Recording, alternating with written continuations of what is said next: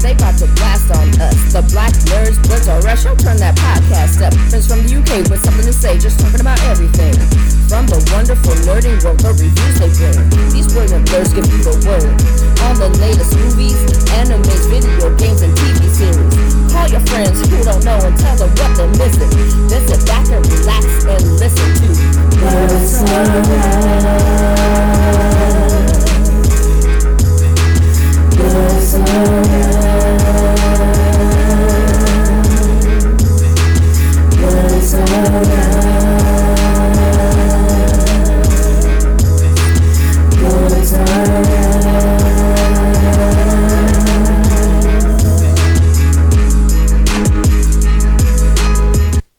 I'm Nana. I'm Martin. And I'm Stevie. And welcome to episode 227 of Blurs Are Us.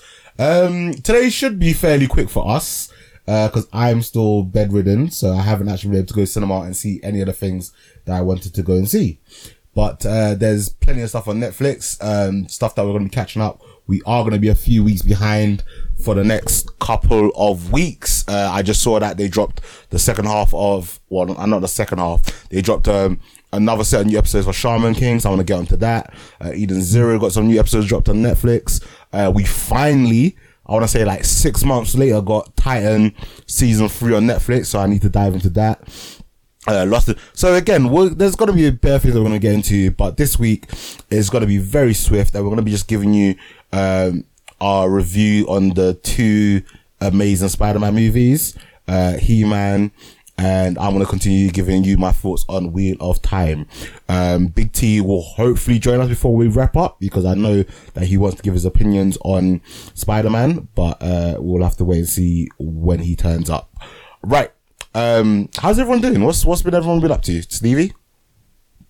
It's just continuing to have like a week of non-stop budget setting and forecasting. It's just ridiculously busy all the time at the moment at work. So hopefully it calms down. Christmas will come.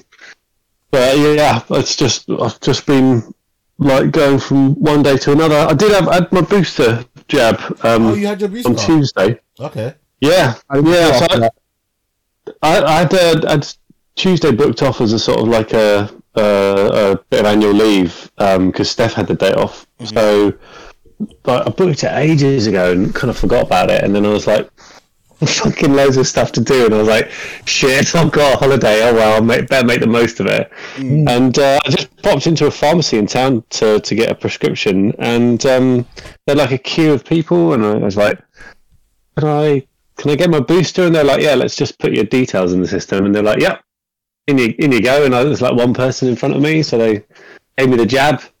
And the following day, I felt shit. You know what? That may be why the week has been so tough. But I took fuckloads of drugs on Wednesday. I don't know why I'm being so difficult about the booster, because like I was so quick to get the jab, but that's obviously I wanted to go back to work. But with the booster, I'm just like, I'm already taking the stuff, man. Why have I got to like now take a booster jab?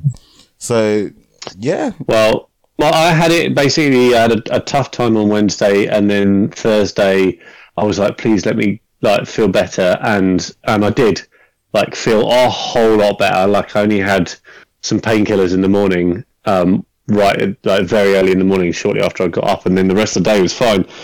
But my arm still aches like fuck. I'll swear it out. Feels like I've got like a Arnold Schwarzenegger arm, you know, like it's like it feels all kind of swollen, huge, but it isn't. But that's how it feels.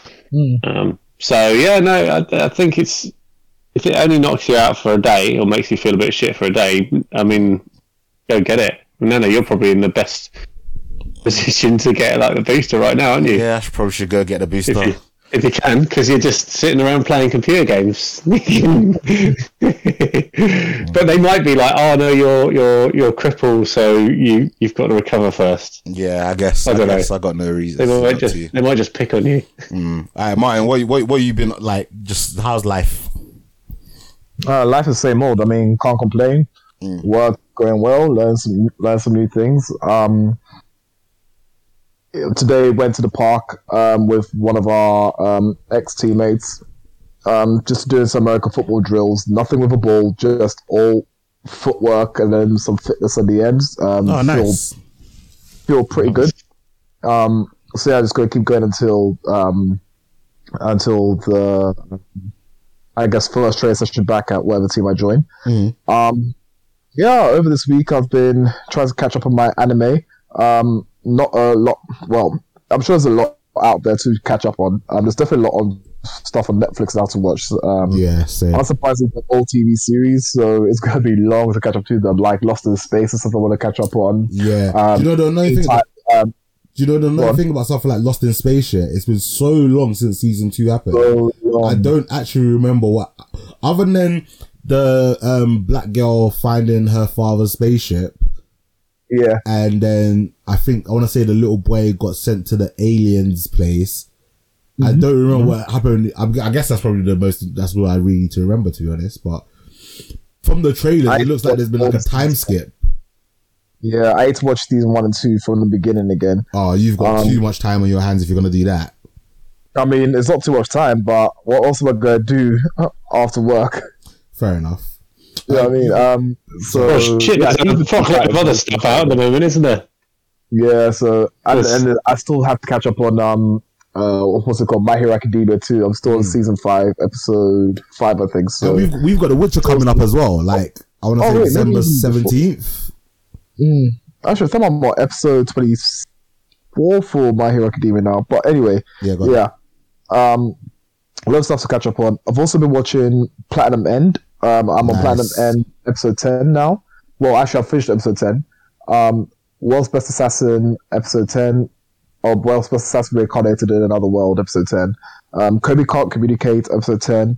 Shaman King episode 35. Nice.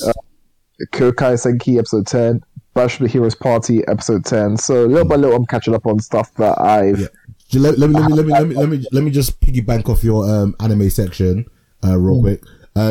I hadn't watched anime in a while, so I just recently caught up on Jobless Reincarnation. When I tell you, like the feels, Reincarnation as well. The feels on that last episode, oh my days, I nearly lost my shit. It was just that sense of dread. Yeah, what was his name? The Dragonborn, whatever it was, freaking Origard or something like that. It was hype. Oh my days. And then I finished the rewatch of the Demon Slayer movie, and I started episode 1 of the Entertainment District. I maybe got like 20 minutes in. So, between now and next episode, I'll probably try and get all my anime up to date, all the anime, and then, catch up on some of the other stuff on Netflix. But yeah, man. Do you know what? Yeah, as much as I'm loving the Assassins one, which I haven't watched in a while, none has really like gripped me as much as last season. I think last season we had Redo Healer, and like literally I just couldn't wait for the next episode of Redo Healer. There's nothing out there at this moment in time that's like I'm fiending for, which is a bit of a shame, but we should hopefully get a new season from January. I want to say we start getting new anime again. Yeah, I think it's January or February is when we're getting a new anime. I know I should know this, but it's January and February when we're getting a new Bleach.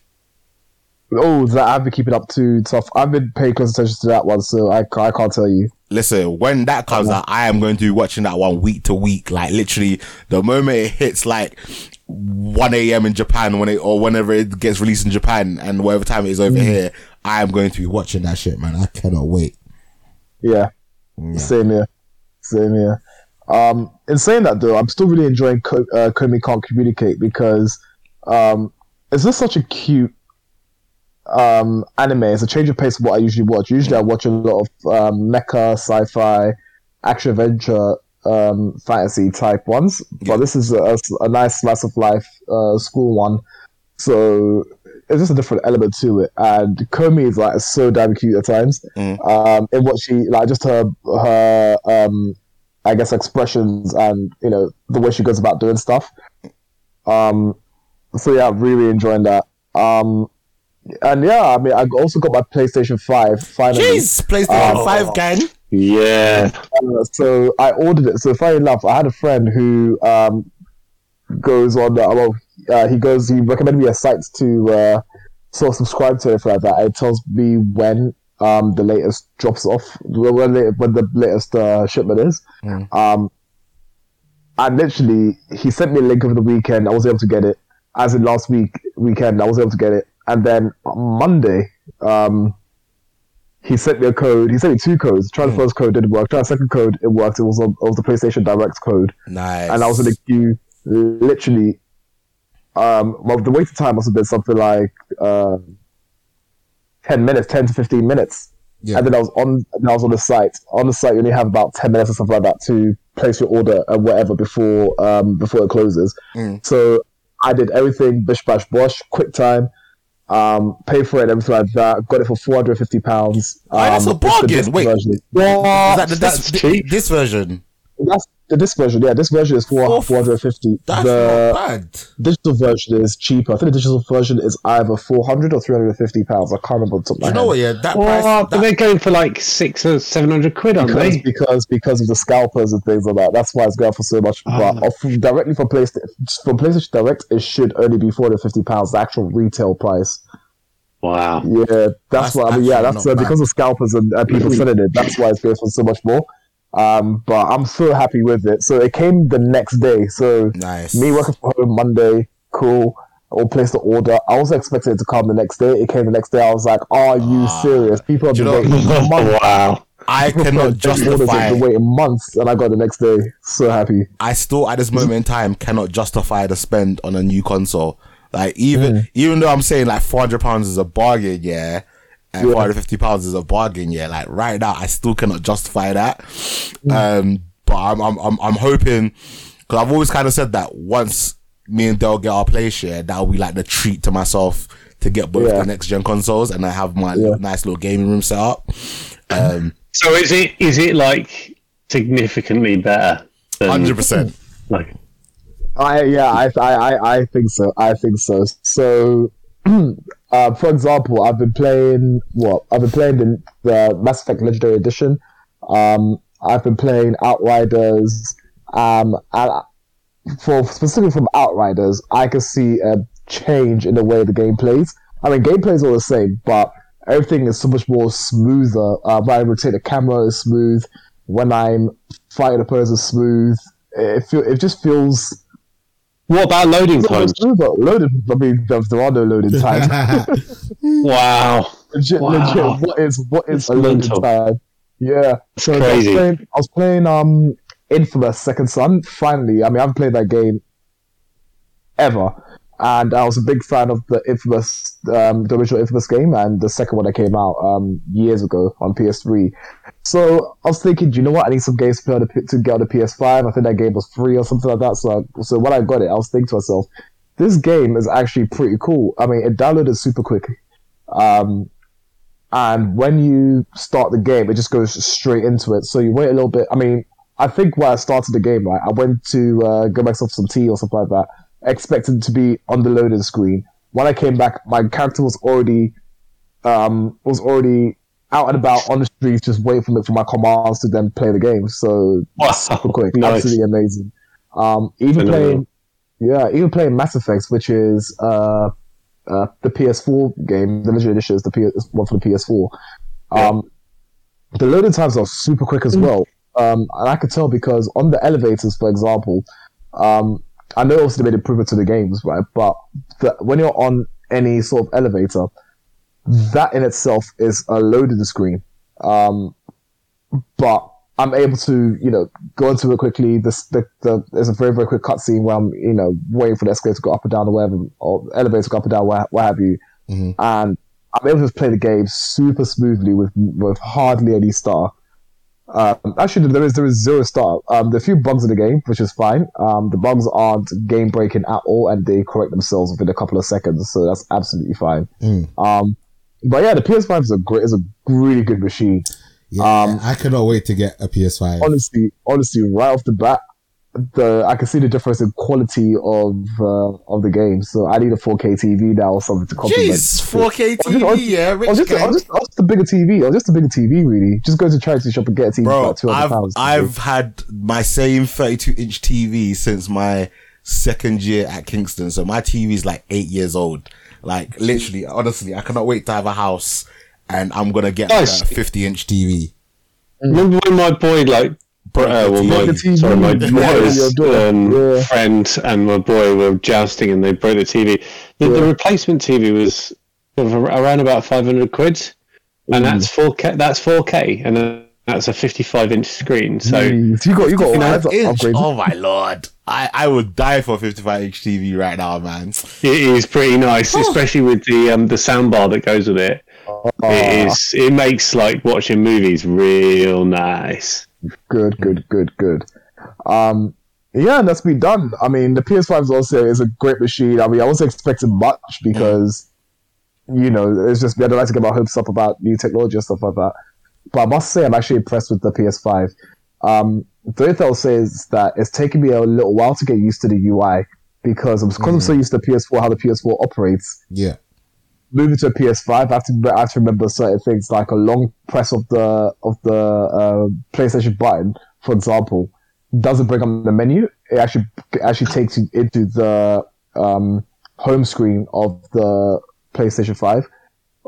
Whereas if I tap it, then again, menu that allows me to change things quickly, like say sound, change my online status, turn the PS5 on and off, that kind of thing.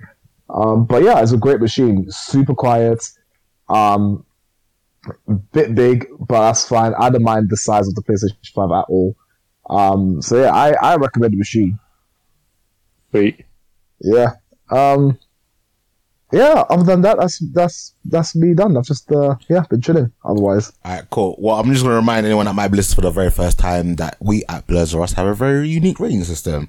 If we think something is absolutely dead, it gets bones. Then it's quarter chicken, half chicken, 3-piece, and if the creme de la creme, it gets a whole chicken. I'm caught up on Wheel of Time, episode 5 and 6. Am I the only one watching this? I think you are. I haven't seen it since the first episode. Oh. I think I've seen the first 3 episodes, and I haven't had time to watch the rest of them. So, you catch up in it. It's starting to get spicy. Is it getting good? Yeah, it's still a slow burn, but I was enjoying it. To be honest with you, I was quite enjoying the way that they were introducing the world and kind of building it. No, I think they done a pretty good job so far. Yeah, and I still think they are doing a very good job. I'll give it a very solid 3-piece right now. But like the story is ramping up a little bit. Like you're getting to see more of the characters. You're starting to see like, again, I don't want to get into the spoilers, but you're starting to them. I wouldn't say necessarily evolve, but they're starting to like grow in themselves, if that makes sense. So I'm really liking that. And I just can't wait for it to continue, and we get like, I hope, thankfully with Amazon, I don't think they cancel their shows. So, if it's meant to be 5 seasons, hopefully we'll get all 5 seasons. Whereas, if it's a Netflix show, again, you do not know what's going to happen with that. I'm gonna do a little bit of delay tactics here and try to wait for tea. So I'm gonna go cover some of the news topics. We ain't covered news in a long while, but that's because I was doing my finals, which, for the most part, I am still learning, but the hard graft is over. Alright, so nice. There's a rumor that Gina Carano is rumored to return to season 4 of The Mandalorian. Yep. Thoughts on that? I feel fine about it. I'm actually okay with it. I mean, yeah, she's obviously annoying to some people online. Obviously, she has her own views and stuff like that. But for the most part, I enjoy Gina on Mandalorian. So yeah, I think it'll be great to have her back. I think for some, obviously for some people, when someone speaks out of turn or something like that, or says something, I guess offensive to them, people will just cancel them and that's it. I'm not really. For me, it depends on the level of, I guess, absurdity that the person's done. If it's something that's, all right, fair enough, they messed up here or whatever. I mean, if it's a serious one, then yeah, cool, I could support that. But if it's like, being a kiddie fiddler or whatever, but if it's something that's minor and doesn't need much outrage, then chill. That's how I see it anyway. So yeah, I mean, I'm happy for it to come back to the show. It's a great show. She's sort of made that character, so for me anyway, it'll be a bit alien if she's no longer there. So bring on. That's fair enough. And in talking about Netflix cancelling shows, Cowboy Bebop has been cancelled after one season. Yeah, I mean, that's I don't know what to think about that. Do you know what? Yeah, like the show was actually better than I expected. I think I gave it a 3 piece. I think it wasn't bad. Like it wasn't perfect, but I think for a westernized, show based on anime, I think they did a really good job. And even though I didn't like the way Ed was portrayed at the end, I was looking forward to see what adventures that they would go through in season 2. And I feel bad for like the actors and stuff because like, they were on job in it. Like I think they portrayed the characters as best as they could do for the script that they were given. It's a bit of a shame, man. It wasn't a bad show at all. But it's Netflix. It's the curse of Netflix. They just raise your hopes up and then dash them when they decide to cancel your shows. Yeah, like I said, I do hope some of the other stuff that Netflix is putting out there is still gonna get multiple seasons and stuff, because some of the shows that again with Netflix, we don't get to see their numbers in it, so we don't know how well a show does or how well it's been perceived in it. Like honestly, I listen to, I'm kind of behind on other podcasts I listen to, but for the most part, a lot of the different pop culture podcasts that I listen to, they will say whether they like something or not. And from what I've seen so far online, most people didn't mind it. Like it wasn't like people didn't poo on it. It was just more of like, it was all right. Yeah, so it's a shame. Big shame. I was actually really looking forward to seeing what they would do then with the second season. So was I. Because they kind of like played around and messed around with the storyline compared to the anime. Yeah. Where they kind of they followed his kind of backstory. What's his name? I'm shit with remembering names, but like Spike. Yeah, they followed his backstory and like his brother in inverted commas and all that kind of shit. Whereas in the anime, they kind of like they introduce all the characters way before they get into his backstory. So yeah, that's a big shame. Big shame. Yeah. In gaming news, let me try that one again. In gaming news, did you guys manage to watch the trailer for Sonic 2? Yes, I did. But that's a movie, though, isn't it? So yeah, I'm talking about the movie. Yeah. Yeah. I did. I'm a massive Sonic the Hedgehog fan. So I think Idris Elba's voice acting for Knuckles, it sounded pretty good actually. I completely forgot that was Idris Elba. Oh really? Oh man, I want to have to go watch that again. He sounded pretty badass, didn't he? Yeah, pretty fucking angry. He did. He sounded sick. And the funny thing is, I was watching the trailer and I was like, I'd forgotten that they already announced Knuckles was going to be in it.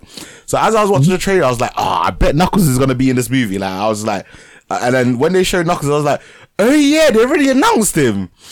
Yeah. And I completely forgot it was going to be voiced by Idris Elba. So again, I'm going to have to go back and watch that trailer again and just listen to Knuckles and see if I can hear Idris in there. Because the fact that I didn't know it's the first time round, but then that might just be because I was just so hyped to see Knuckles. Even though my favorite character from Sonic is Tails. So I was What's the actual storyline behind Knuckles? So Knuckles is the protector of the Master Emerald, which is one of the emeralds. Actually, it's the only emerald we saw in this one. I mean, I'm saying it's the Master Emerald judged by how big it was. Yeah, the big green one. Green one, yeah. So that's literally his story. He has been tasked by his people to guard the Master Emerald, which controls all chaos. Yeah, so I reckon in the movie after this, we might get the 7 Chaos Emeralds and see Supersonic or something. Yeah, that would be cool. I really like. So Yeah. in the first one, is it the Echidnas? Echidnas? They were chasing Sonic in the beginning of the first movie. Yeah. So it'll be interesting to find out why they were chasing Sonic and whether Knuckles has that connection with that clan of Echidnas. Yeah. Do you think we're going to see a bit of a darker side to Sonic? Maybe that like he's done something pretty bad. No, and he's so happy-go-lucky all the time. It made it seem like they were going after Sonic for his speed and his powers. Oh, okay. Yeah. That's because basically, Sonic the Hedgehog is a child of chaos. So the reason why he's so fast is because of chaos energy, right? Mm-hmm. So I can see that's probably why the kiddos were on. Because, I think that's certainly the case in the comics. I can't remember that off the top of my head, but I think it's the case that because he's a child of chaos, the kiddos were basically trying to capture him. Then why would Knuckles have beef with Sonic? Because he's probably for the same clan, and from judging from the trailer, it looks like Eggman is saying that Sonic wants the Master Emerald. For various reasons, and Knuckles is gullible like that, where because he's so passionate about defending the Master Emerald, he will literally go after anyone who he deems a threat to the safety of it. So I can see him that's why he gets duped by Eggman. That goes after Sonic. That was the I'm here, by the way, now, guys. Yeah, we can hear you rummaging all the way through. Sorry. I was just going to say that was the plot of, was it Sonic 3 when Knuckles came into it as the villain? Yeah. Eggman tricked him into thinking Sonic was after the Chaos Emerald or something. Yeah. And so Knuckles teamed up with Eggman. So it seems like they're basically doing the same thing in this movie. Yeah, definitely. I also like sorry, go on. Thanks. I also like the character design of Knuckles. In fact, all 3 of them are on point. Tails, in his classic yellow furry self with 2 tails. The color on him looks good. The voice actor, although not the same one for, say, Sonic Boom or even, I guess, Sonic Heroes or any more recent Sonic franchise, the voice on this on Tails sounds good as well. Quite youngish, like a young boy voice. I think they've done very, very well. The design of Knuckles as well looks good. At first, I just wanted to see what Knuckles would look like, because they could have gone down either the Sonic Boom Knuckles, where he's a bit taller. He's got really beefy arms and stuff like that. I mean, that design is absolutely dead. Whereas with this one, it's similar to what we've seen in, say, Sonic X or the game Sonic Heroes. But yeah, he looks absolutely amazing in this one. Dr. Eggman with his moustache, he's grown a fuller moustache now. I mean, I think it looks awesome, doesn't it? Yeah, he does. And I actually like the fact he's not fat either. Not that there's anything wrong with that, but it's just the fact that it's just a different Eggman, and they haven't made a part of bodysuit to be fatty like that. And Jim Carrey just absolutely kills the role anyway. So I can't wait to see what else he does with this one. There's obviously more technology. I was actually joking around and saying that there's one song that wants to appear in this movie, if anything, right? And that is the Escape from the City song from Sonic Adventure 2 Battle. I would absolutely love to hear that song in the background somewhere. You guys shared that clip of that Sonic Escape from the City Sonic level. Yeah. And I've only ever played Sonic as a sort of from the old Mega Drive kind of days. So I've never ever played Sonic in 3D. And they did a bloody good job of that, didn't they? It was actually really well done. I'd love to have seen the whole map and be able to whoever planned that map must have had to try and sort of make it sort of a seamless kind of map, but incorporate going left and right and you know, and the camera angles and stuff. Yeah, really, it's really clever. Very good game. It's honestly a very good game. One of the better Sonic games, to be fair. Sonic Adventure, Sonic Adventure 2. I even say Sonic Heroes is in that category as well. But yeah, absolutely awesome game. I honestly recommend that you get. I think it's Sonic Generations that you can still get. I think it's also a new one. I think it's. The name escapes me, but he's got 7 basically alien friends that he ends up saving. I think they're the equivalent of the Chaos Emeralds of that universe, or whatever the case is, of that game. But yeah, maybe you should check out some gameplay if you don't want to get the game. Definitely get the game. Play it for yourself, and let's see your take on it. But yeah, honestly, the trailer looks absolutely amazing with what we've seen so far, and I was actually really excited for it. So I can't wait for it to get to cinemas. Nice. Alright, T, do you want to hear us up with the comic book news? And then we'll go over to the Spider-Man stuff. Okay, comic book news, 1 sec. Yeah, so basically there was like a some kind of convention or like streaming thing, like the fandom kind of thing in Brazil. Oh yeah, the Brazil Comic Con. Yeah. Do you know what? Yeah, sorry. I always find it surprising that the Brazil Comic Con always gets stuff. Like, I didn't realize the Brazil Comic Con was so, like, I should know by now that the Brazil Comic Con is big because they always announce big things, but it still always surprises me. Does that make sense? Yeah, it is a bit random. I guess that's them trying to get their South American audience. Yeah. I guess so. They've got to reach out to every corner of the globe, man. I mean, anime has a big following in South American countries. So I mean, if an anime isn't in Japanese or English, it's 110% in Spanish. Yeah. 100%. Oh, that's jokes. But yeah, they had. I think Sony was part of this thing because Sony dropped a bunch of stuff relating to Spider-Man. So we got a trailer for Across the Spider-Verse, which is the sequel to Into the Spider-Verse. Yeah, I still haven't watched the trailer yet, but I will at some point. I like it, I like it because you can tell that Miles Morales and Spider-Gwen have like a nice best friend relationship. Yeah, I think it's pretty cool to see. The trailer basically picks up where the movie left off. So Miles is lying in his bed, and then the portal opens up on the ceiling, and it's Gwen. And Gwen comes through. They have a little like back and forth little conversation. Then we also get to see. So in this one, it looks like Miles is going to go into other like parallel universes. So into the other Spider-Men's. Into their universe. Yeah.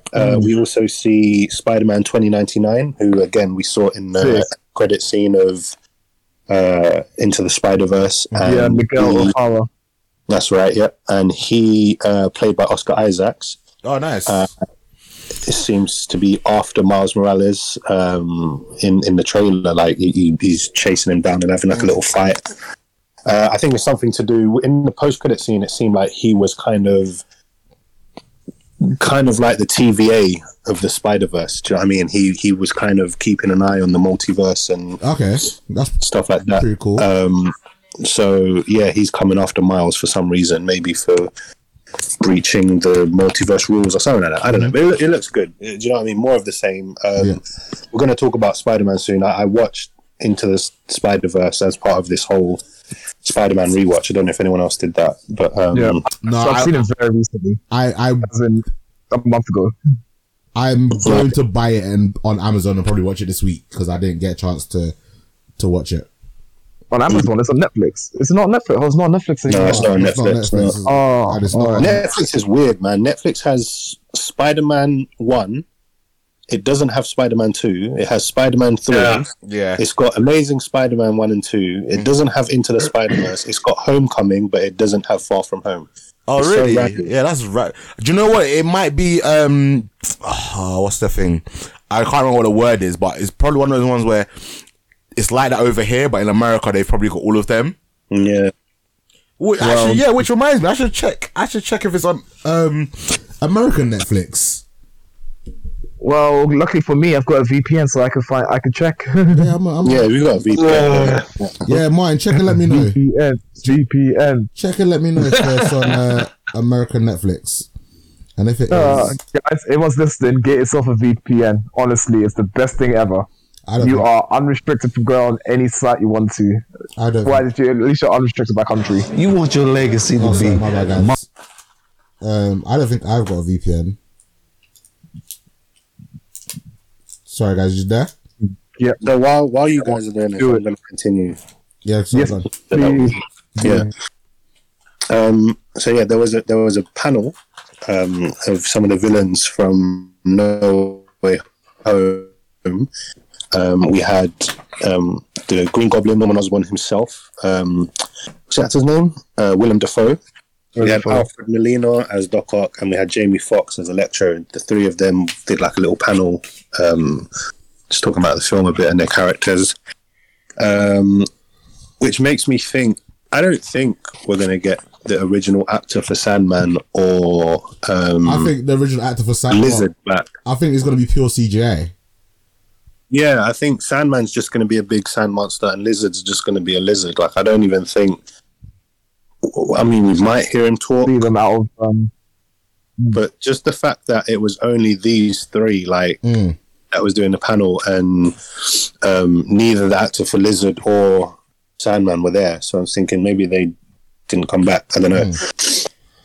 It was interesting. Willem Dafoe said that his character has a very personal reason.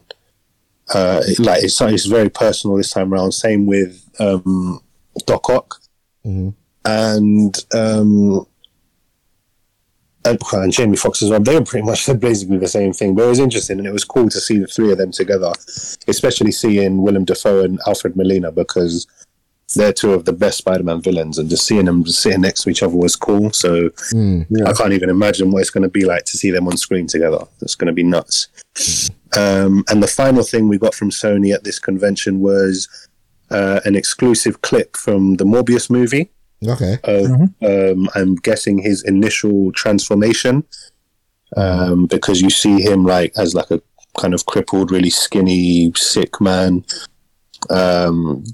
gets injected or something and has some kind of treatment, and then transforms into the living vampire, and then just goes on a little killing spree quickly, just, you know, as you do. But it was pretty cool. The effects were cool. Seemed like it could be good, but it's Sony. Do you know what I mean? And I reckon it's going to be more along the lines of the quality of Venom rather than anything else.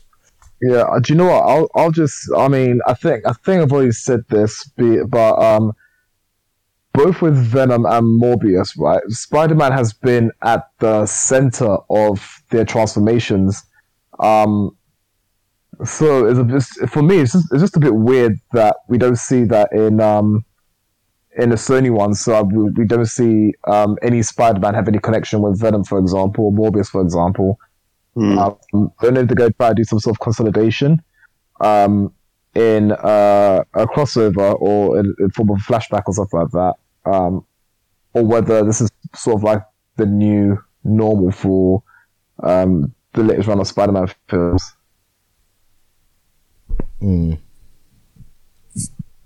Yeah, I don't know, man. I think this whole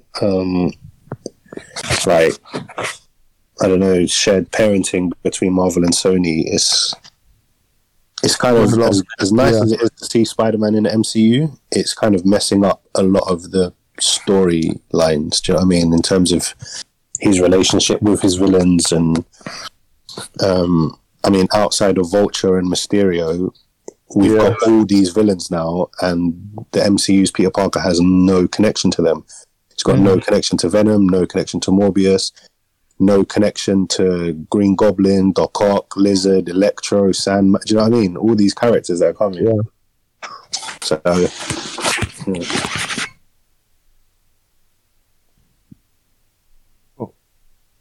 So what else you got for us? I was gonna say, has he disappeared again? I think he has. All right. Hold on. I'm just gonna pause. Go. Sorry, literally as you unpause, you try to come back in. You can just have her in the background. All you're gonna do is making baby noises. Yeah, okay. I don't know. I thought you guys would tell me off if there was noises. If if the baby's making noises in the background, we're not gonna tell you off for that. That's fine. You can sit in the room with you. Okay. All right. Cool. Anyway, what was he saying? Yeah. So that was basically the Sony Spider-Man stuff. Mm-hmm. It's been announced Shang-Chi's getting a sequel. Sorry. I don't know why. Yeah, I had this random thought the other day, and I feel like I've got to say it. For some strange reason, I'm a little bit nervous about the Spider-Man movie now. Like, really? The closer I'm getting to the date and I'm seeing stuff on it, I'm just nervous. Like it might not bang in it. Like, I'm pretty sure it will, but I've just got this uneasy, nervous feeling, and I'm probably the only one. But if I don't. The reason why I'm putting it out there is because I don't want to be like, let's say if we go to the cinema and it, unfortunately, for whatever reason, it sucks, innit? I don't want to then be like, I always knew that it was going to suck, but I'm just saying it now, just in case that it does happen, yeah. I do have this uneasy feeling. And I kind of get what you're saying. I have faith in Marvel. So do I. The only thing that's giving me uneasy feelings is having the Raimi characters in the hands of someone who's not Raimi. Do you know what I mean? Yeah. Like, Doc Ock was considered one of the best villains. Do you know what I mean? Green Goblin, Willem Dafoe's performance was fucking amazing. So to have them two in the hands of someone else now, whoever the director is, I can't remember his name, as much faith as I have in MCU, and Kevin Feige did work on those Spider-Man movies. He was like an intern or something. Do you know what I mean? He keeps saying how he learnt a lot from those movies. So, and Raimi is on their Marvel team now. He's making the next Doctor Strange movie, so Raimi could be there as a consultant as well. Do you know what I mean? Like, a lot of the times when they're making movies, directors consult with each other to keep it like consistent. So I don't see why Sam Raimi wouldn't come in and give him a hand. But that's the only thing. It can tarnish the legacy of the Raimi trilogies. Do you know what I mean? I'm not as worried of them tarnishing the Amazing Spider-Man's reputation because it doesn't really have a great one. But yeah, I get what you're saying. It seems very bloated. There's a lot that needs to happen. Like, Doctor Strange has a whole fight sequence or a chase sequence with. Do you know what I mean? There's a lot going on. We don't know how involved Venom's going to be. If remember how Into the Spider-Verse did an absolutely wonderful job of introducing all of the different Spider-Men. Or spider characters. That's animated. And I think it's easier animated.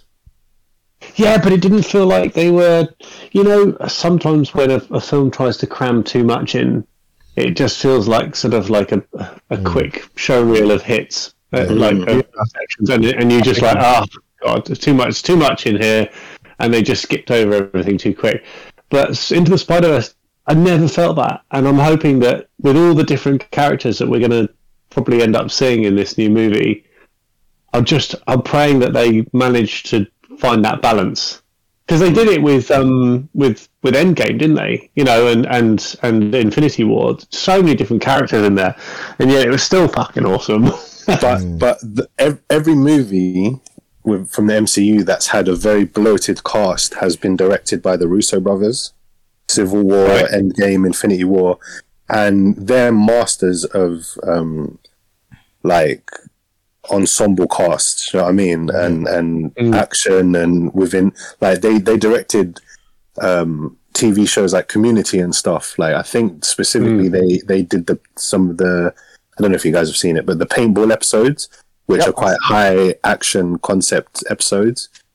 And so they're good at having multiple characters, having like keeping track of where everyone is and what they're doing and keeping it simple. So this would be the first time we'd see a very like bloated in terms of the amount of characters in one movie to be directed by someone else.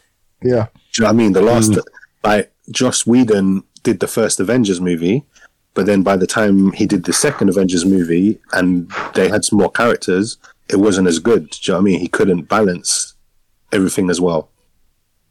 So I don't know. I'm optimistic, but I'm cautiously optimistic.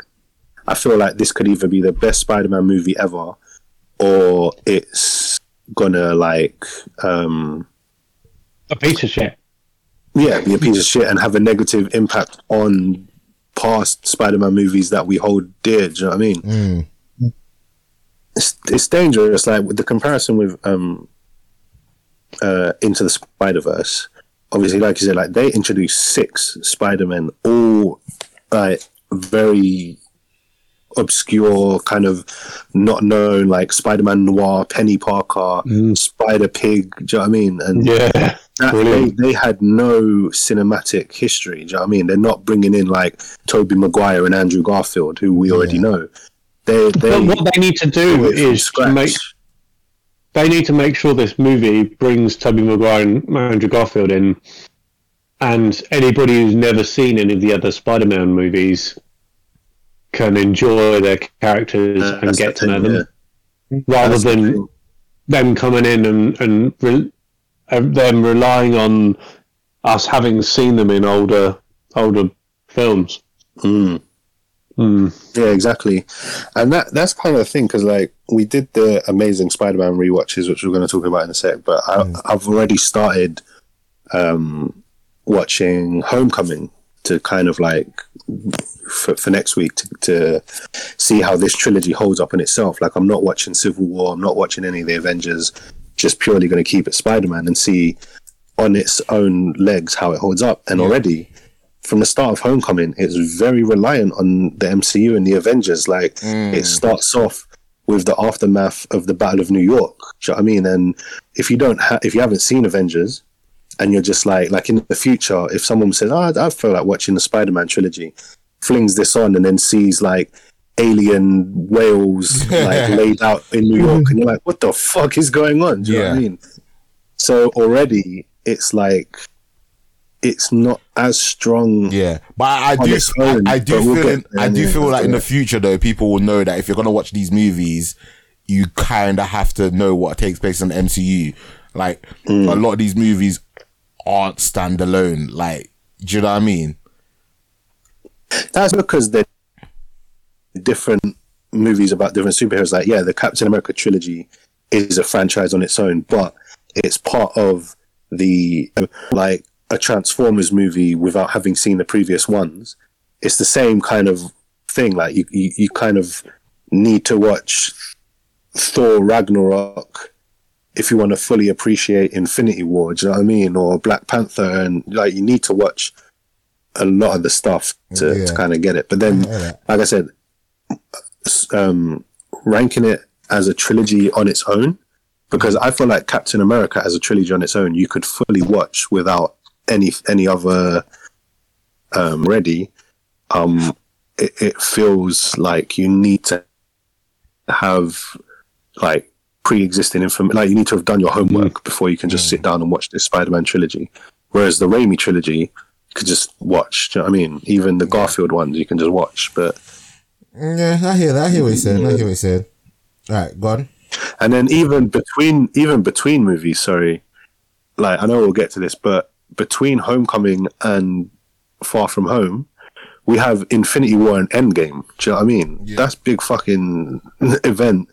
And so I'm waiting to see how it's going to feel going from one film to the other without having watched the Avengers movies, and see like if this whole blip situation makes sense, or if it's just as like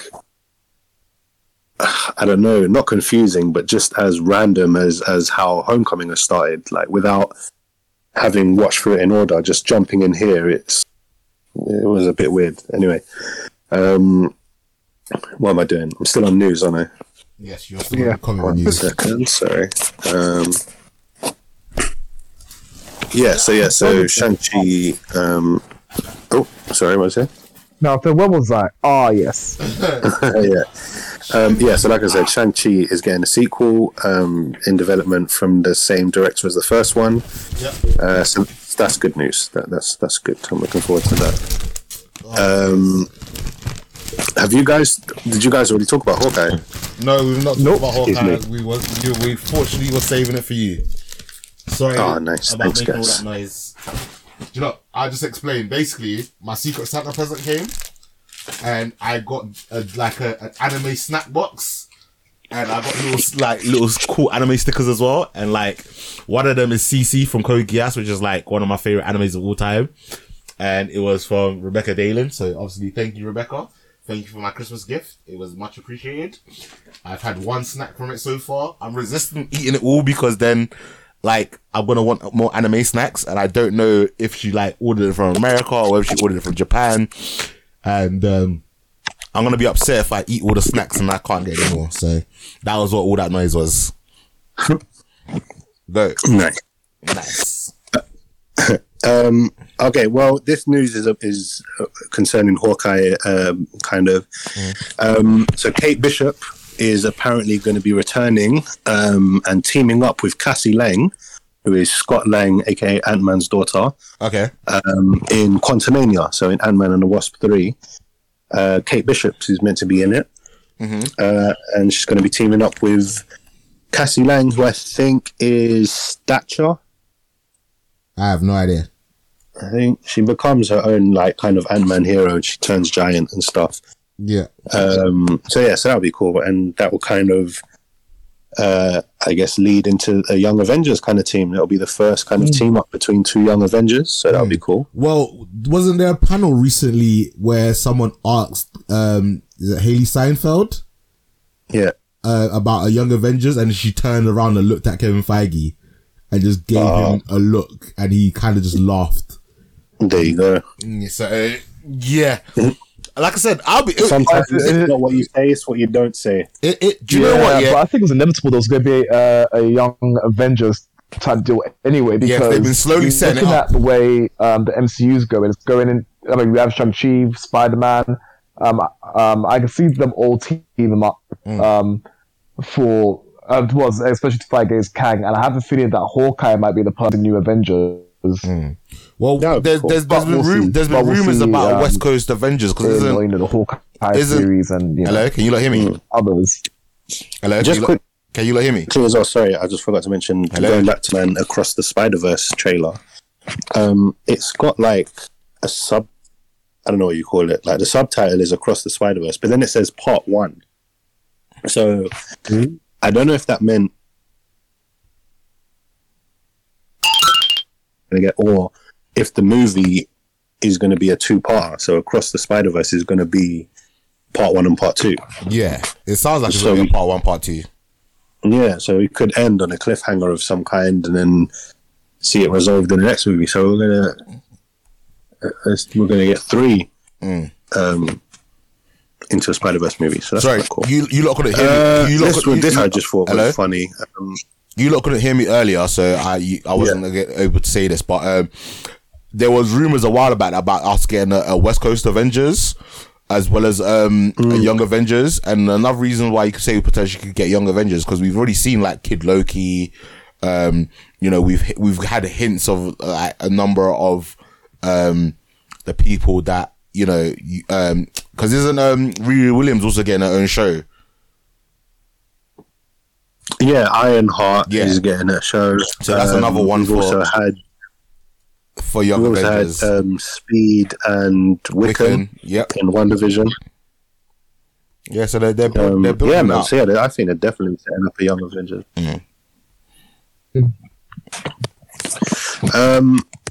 So John Bernthal, who plays Punisher, he said he has no interest in returning as a watered down version of the Punisher. Mm-hmm. Yeah, I'm 100% with him on that one.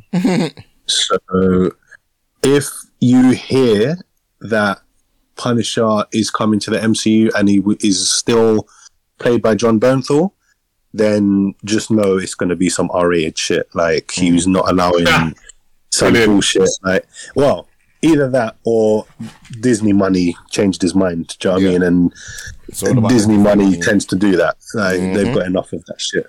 So, but yeah, I don't know. That seems interesting. I don't know if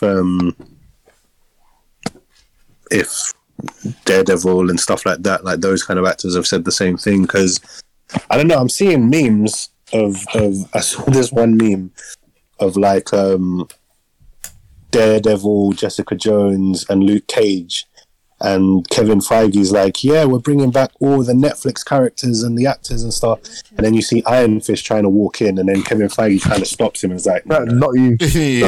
Not you.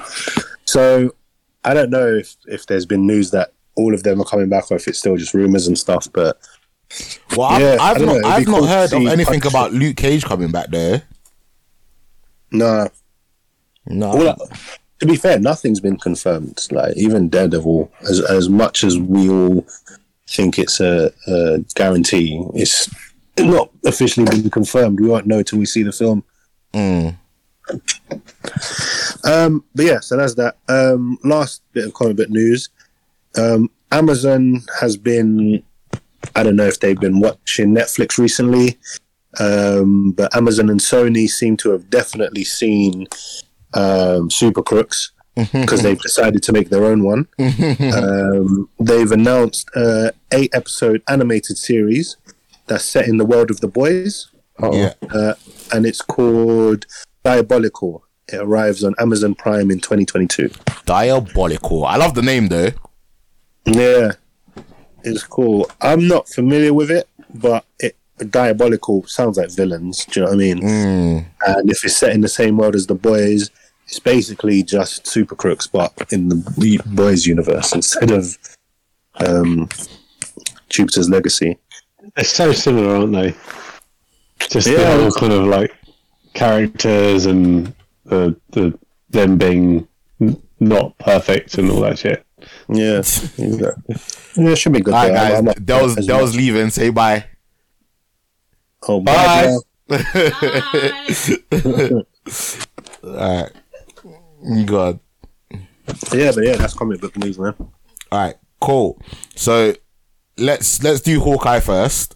I am loving Hawkeye, man. Like, I see a couple of people that don't give a damn for it, or they're not. It's not for them.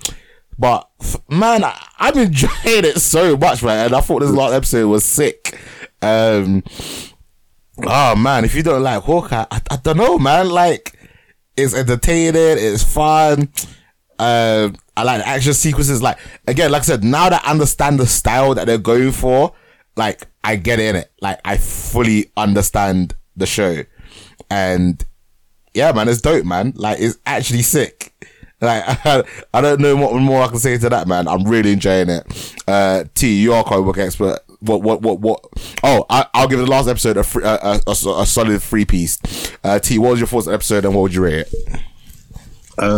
Yeah, I like this episode as well, episode 4. So we've only got 2 episodes left after this. It's almost finished already, which is nuts. Yeah, I'm enjoying it. Weirdly, I think it's one of the better shows Disney Plus have put out in for the MCU. I'd rank it quite high. It's not like as sci-fi or concept-y or trippy as like some of the other shows like Loki or WandaVision, but it's really good. I'm enjoying it. I'd give this episode maybe a solid 3 piece as well. I feel like, I'd give it a 3 piece. I feel like there wasn't much, like you said, to discuss about this particular episode. I feel like it's all going to just come through in the last 2 episodes. But we can get into more detail in a sec. All right, Stevie, have you watched the latest episode? No. Oh no! Sorry, You started watching it last time. No, haven't seen any of it yet. Oh wow! Okay. Still not seen any of it yet. Martin, but it's okay. Martin, you just caught up on all the episodes. Yeah, I've been watching it. It's alright actually. It's I guess it's like I said, I would prefer to see Hawkeye in series format rather than a movie. I think a movie would have completely killed it for me. But right now, I thought I'd give it a 3-piece. I like the characters. I like how they introduce Ronan to I guess viewers again. Hawkeye. So again, no one to revisit his time being Ronin, so I think that's pretty cool. I really like the latest episode with Echo appearing. Mm-hmm. For those that don't know, Echo has a similar ability to Taskmaster. If Taskmaster was done correctly in Black Widow, she has. We've said before that she's deaf, so the way she sort of learns to interact with the world is that she lip reads, and she pays very, very close attention to even the subtlest of movements on a person's body, so she understands like contextually what's going on and things like that. She is one of the best martial artists in the Marvel comic universe.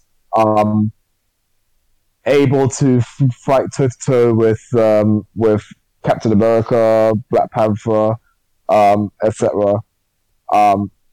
Even at one point wielding the Phoenix Spear, which is, I think, part of the Phoenix Force. But either way, she's an absolutely amazing character. In this, they showed a bit of her, I guess, talent as well.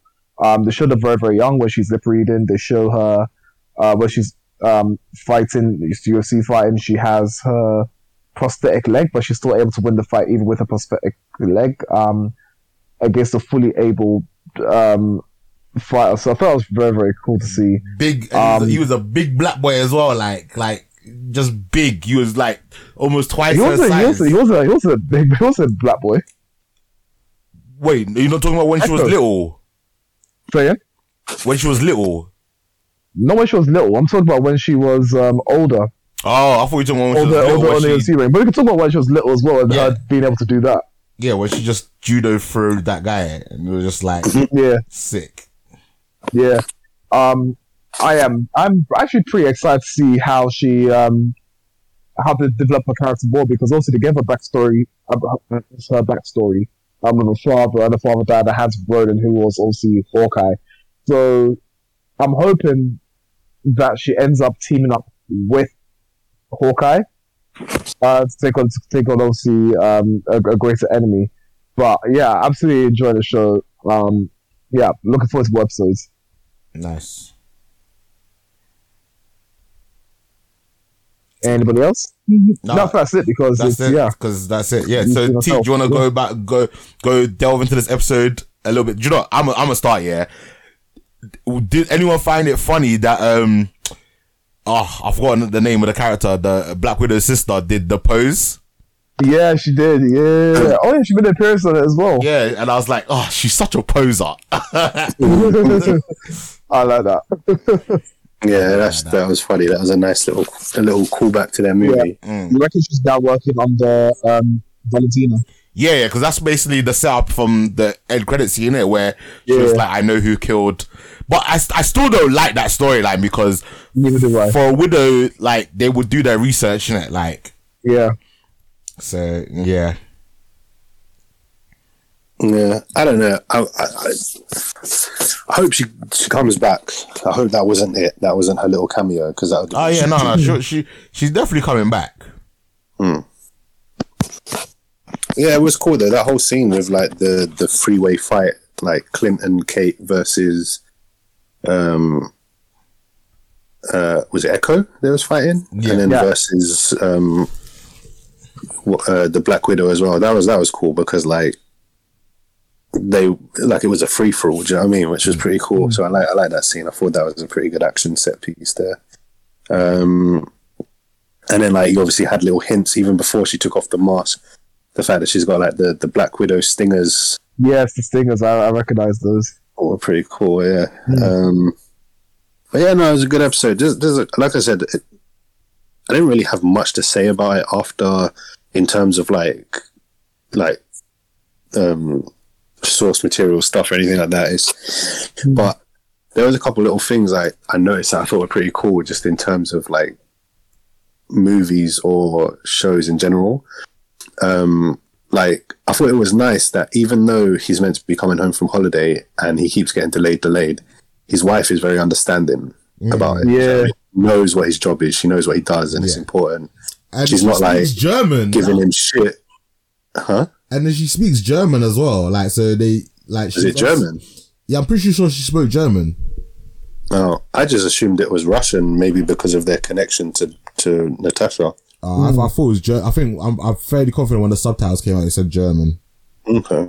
Do you know what I liked about this episode? I'm sure it was this episode where Hawkeye. Oh no, sorry, maybe it was the previous episode, because I watched everything in one go. So I remember was this like real life what's it called, fantasy simulation that they do? You know, where they fight, they dress in like cosplay.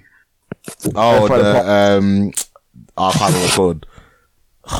I had it, but I don't know. It's not like episode 2 is there, but anyway. Sorry, the reason why I bring that one up is actually watching episode 1 all the way through to episode. No, episode 1 basically made me feel that. Also, I was skeptical about it. I wanted to know. I should think it's very good. You're sounding very bad. How do you mean? Alright, that's better. It's better. Yeah. Alright, so when I start going bad? Like when you kind of started talking. Alright, cool. Alright, so basically, all I'm saying is that at first I wasn't sure which direction the series is going in, like right at the beginning, but obviously as we went through, it's looking at the aftermath of Natasha dying, what it's doing to Clint, him navigating something and everything like that. But I'm really liking the series, to be fair. I think overall series is a 3-piece, like I said. But anyway, back to episode 4.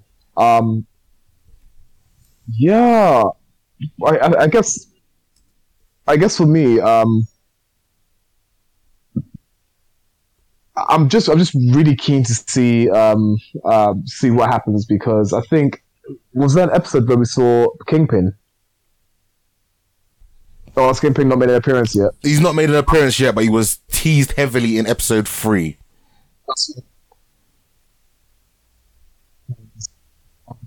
What is that? Is it just me, or is mine just sounding really quiet?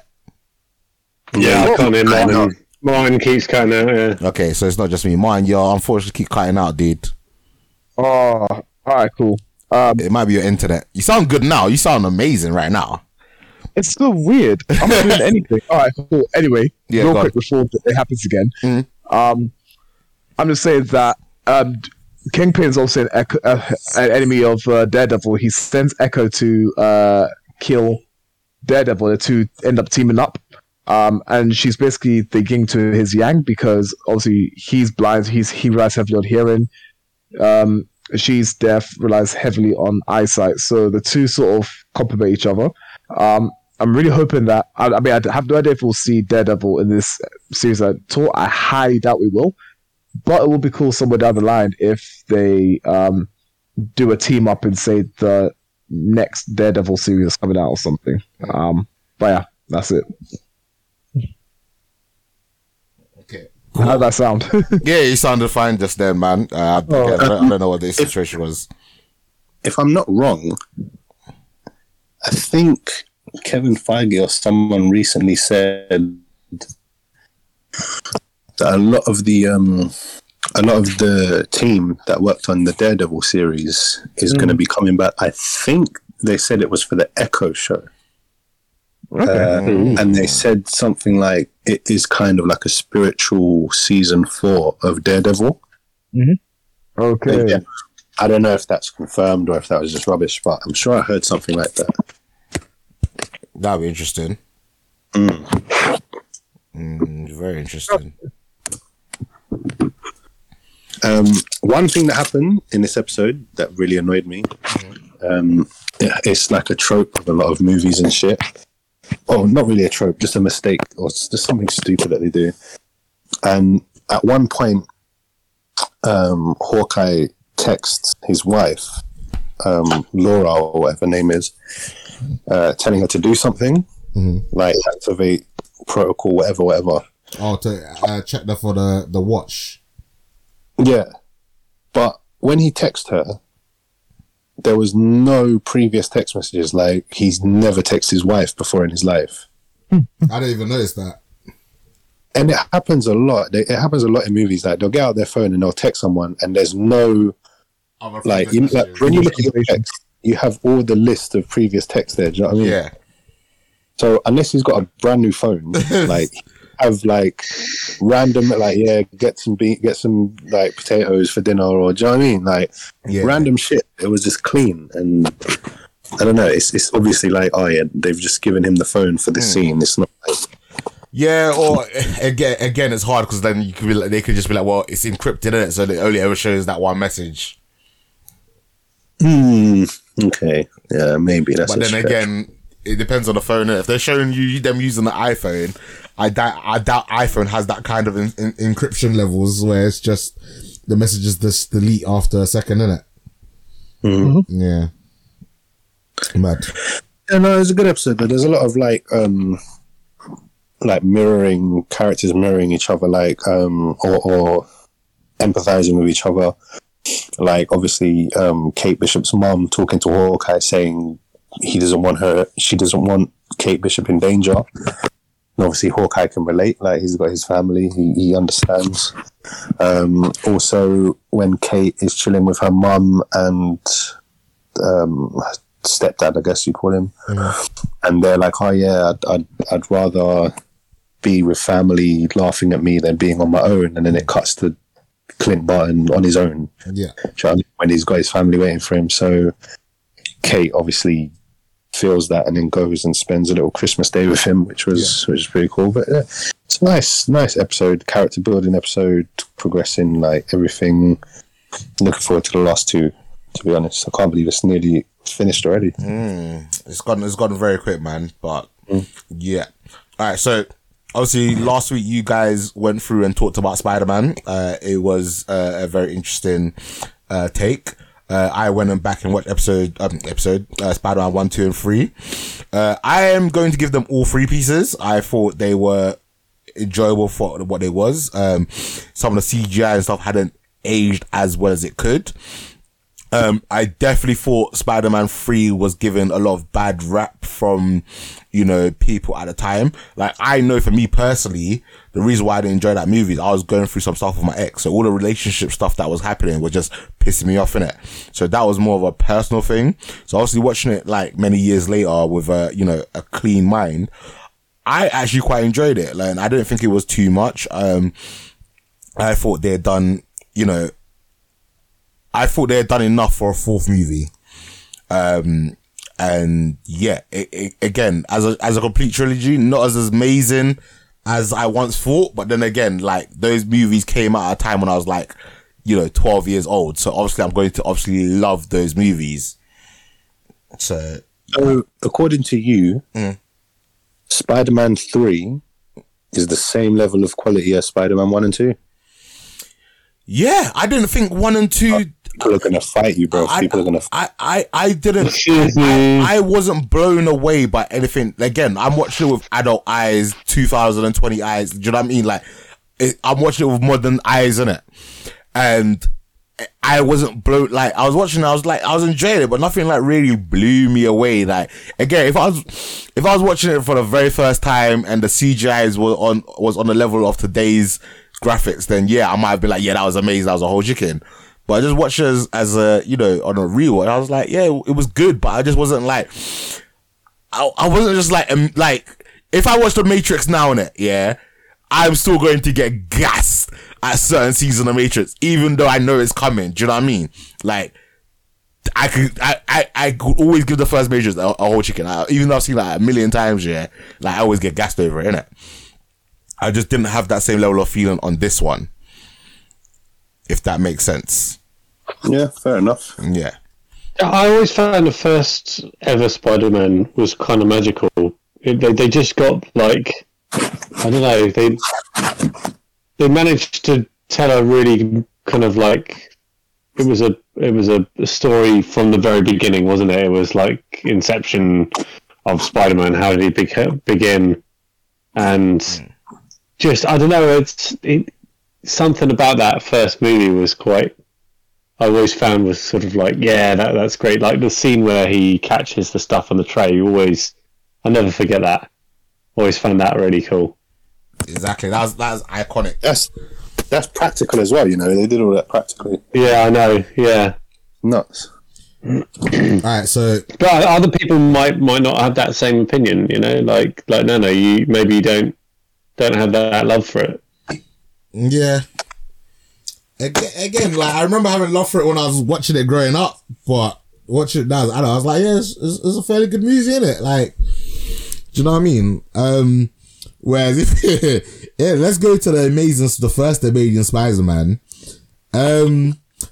So I had boycotted watching these films because I didn't really enjoy Spider-Man 3, and I just didn't care for Andrew Garfield as Spider-Man. So this was actually my very first time watching these movies, and it was okay. Now I know a lot of people be like, I can't believe like it didn't bother you that Tobey Maguire was like playing like an 18-year-old. But when you're 12 years old, like you don't know, like for me anyway, when you're 12 years old, you don't notice those things. You just assume that they're the age that they are, in it. Yeah. Watching this, I was just like, I can't buy Andrew Garfield as a nerd. Like, it just didn't. He's not a nerd though. He's almost like the most, what's the word? The most rebellious Spider-Man from the very offset, isn't he? Mm. His character is very different from Tobey Maguire's character, and even from the new Spider-Man, you know, like, that we've got in the MCU. I know I was watching these two movies, and he's, you know, like he's portrayed as like when he's actually having like, what's the word, punch ups with the school bully. He's standing up to him, and he's not like being all like totally nerdy, and he's going around on his skateboard, and he's being quite kind of like rebellious in school. Yeah. Whereas in other versions, he's quite good, and he kind of quite conforms, doesn't he? Mm. I'm just gonna go first and give my rating for this movie. I'm gonna give it a quarter chicken. I had no love for this. There was some cool scenes, like when they what do you call it? When they lined up all the skyscrapers for him, I thought that was really cool. Like, one thing that I will say that I've loved in this movie is that New Yorkers always have the reputation of being like, we're New Yorkers, we always help each other, like we always buying together, you know, like that New Yorker spirit. And I think that's been capitalized in all the films that I've watched so far. So I really appreciate that.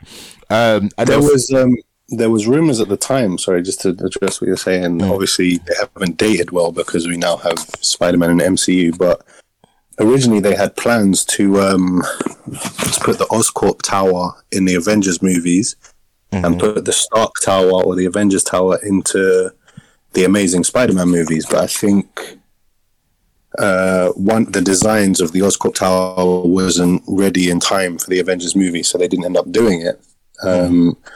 But as well as that, the whole reason that there's so many cranes in New York City, it was, I don't know if it was rumored or if someone said it, but obviously this film came out just after the Avengers. So having the Battle of New York, like New York is in a state. So if this film was going to be linked to the MCU, that's the reason why all the cranes were there, because they're still cleaning up New York after the Battle of the Avengers. So that's pretty cool. Yeah.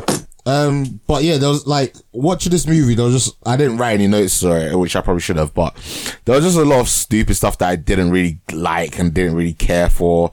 And the whole conversation with Gwen Stacy and his dad at the dinner was stupid, and the whole again, I just didn't have a lot of fun with this movie, man. Like I'm annoyed that because of you lot, I finally, after all my boycott, I finally watched this movie and it was not very good. Like I said, there's a couple of cool little scenes. I thought the suit looked really cool, actually. The Spider-Man suit itself, I thought that looked really cool. In the Amazing Spider-Man 2, not in the first one. I think the first one is the worst suit out of all of them. Really? But the one with the yellow sunglasses eyes and the nasty dark color scheme, and it's horrible, man. I don't like it. In the first Amazing Spider-Man, I hate that suit. Let me try and in the Amazing Spider-Man 2, much better. I think that's the best one out of all of them. Let me try and pull up a picture of because I just remember one of the suits. I was like, actually, this suit is really nice. Amazing Spider-Man 2. Okay, maybe it is that one then. The first one's horrible. The first one in the Amazing Spider-Man, because The Dark Knight had just come out. They was trying to... Sorry, I'm being loud. One sec. Yeah, no worries. No, I think the suit look... Well, again, I don't know which one... the images on Google, I don't know which ones are showing, whether it's for the 1 or the 2, but... Well, the Butters one is from 1, the nice one is from 2. But yeah, no, I thought the suit was nice. And yeah, other than that, didn't really care for the movie. Let's go to mine. Mine, what did you think of Amazing Spider-Man, the first one? I like the first Amazing Spider-Man film, to be fair. Reason being is because it showed a different Peter Parker. This one for me felt somewhat rebellious, but in a way a bit more similar to the Peter Parker we got from the 90s TV series, because yes, he was nerdy, but he also had I wouldn't say a bit of a rebellious side. No, definitely not a rebellious side until he had the symbiote, but he was one that would, stand up for himself every now and again, but still play a bit of what was I'm looking for? Basically, have a bit of banter with Aunt May and things like that. Which is what we've got a little bit of that in The Amazing Spider-Man. Peter Parker, he's a really nice guy, nerdy as well.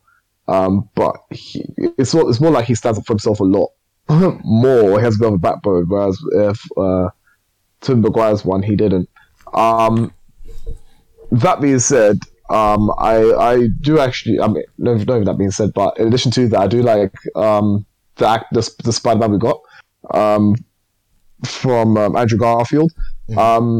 His Spider-Man for me is probably the most. I won't say most accurate Spider-Man. The most capable Spider-Man for me. The cinematography for his swing was really good. In fact, the way he swings is actually very, very similar to the way he swings in the Marvel Spider-Man game on the PS4. Just the way he traversed the city, I thought was really cool to see. So I sort of see him as the best Spider-Man because of that. Also, as he's fighting, the way he jokes as he's fighting, as well as, again, very, very similar to Spider-Man's sort of what appears to be cocky nature. Obviously, it's not cocky. He does it to I actually hate that. Lower the guard of whoever he's fighting. But yeah, I genuinely like that. No, can you hear me? I can hear you. Yeah, I hate that. I thought he talked way too much, man. Like, he was chatting so much shit, and it weren't funny. Like, the lines weren't delivered in a good fun. Like one thing I'll say is that when some of them were forced, it was trying too hard to be funny. When Tom Holland does it, it works, innit? Because Tom Holland is like a stupid young little kid, innit? I just never got that from Andrew Garfield, so it just didn't work. Yeah, Andrew Garfield made me laugh more in like situational stuff. So like in that scene, which in my opinion is the best Stan Lee cameo of any we've ever had, when Spider-Man and Lizard I'd fight him in the library. Oh yeah, that was dope. Yes. Clean up the library, yeah. That was amazing. And in the background, you can see like the lizard and Spider-Man fighting. And at one point, Spider-Man like throws a book at Lizard's head as he's running from him. Like that, little things like that just make me crack up. That's Spider-Man. Do you know what I mean? And kind of like how what's his name? Deadpool has kind of perfected that humor. Ryan Reynolds.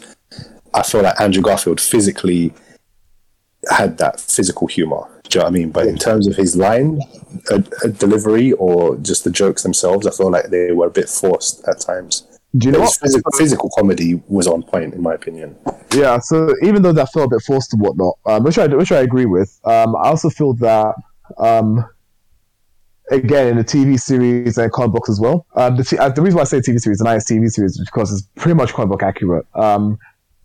Not all his jokes are meant to be funny. They're meant to be, some of them are meant to be annoying as well.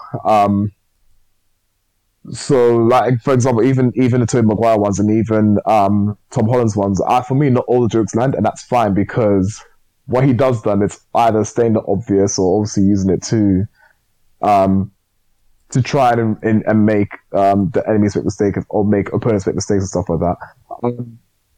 What I really liked about Andrew Garfield's Spider-Man as well is that he moved more, I guess, spider-like in a way. He's more of his abilities, which we can see from the Tobey Maguire ones. Obviously, you could tell it was a man in a suit and everything like that. Yes, they had some really cool scenes of him, acting like a spider, so hanging down from a web. The way he called up balls, the upside down kiss, that kind of thing. All that was really cool, but I think we saw more of it. It was more apparent in The Amazing Spider-Man. For example, using his webs and strumming them to sort of spiders in real life do that to sort of entice bit like spiders, yeah. He used the spider web in the way it's used in nature. Like exactly. He was feeling. I don't think he was strumming them. He was feeling for vibrations. Exactly. Yeah. If he felt any movement, do you know what I mean? Yeah. That ties in with the whole kind of premise in this that he became Spider-Man because of the mixing of the DNA. Yes, that's of the two.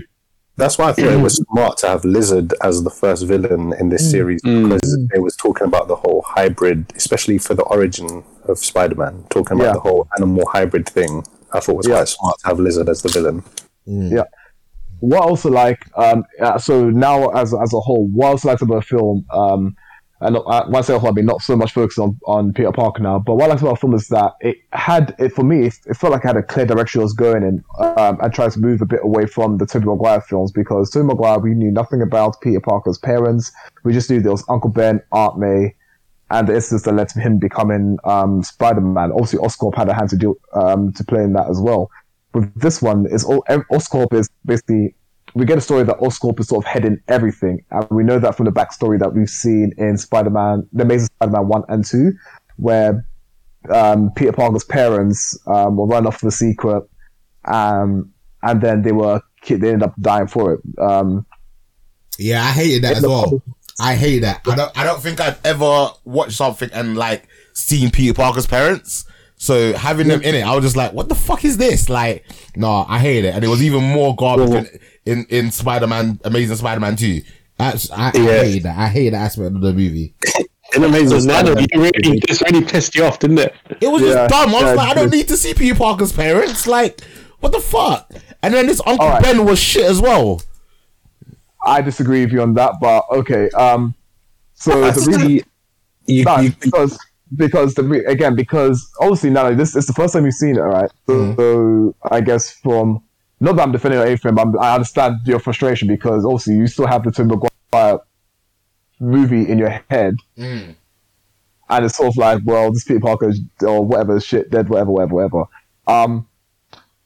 What I liked about the backstory is that the parents were actually important in this one. In the comic books, Peter Parker's parents play a vital role, I think, in the Weapons Plus program.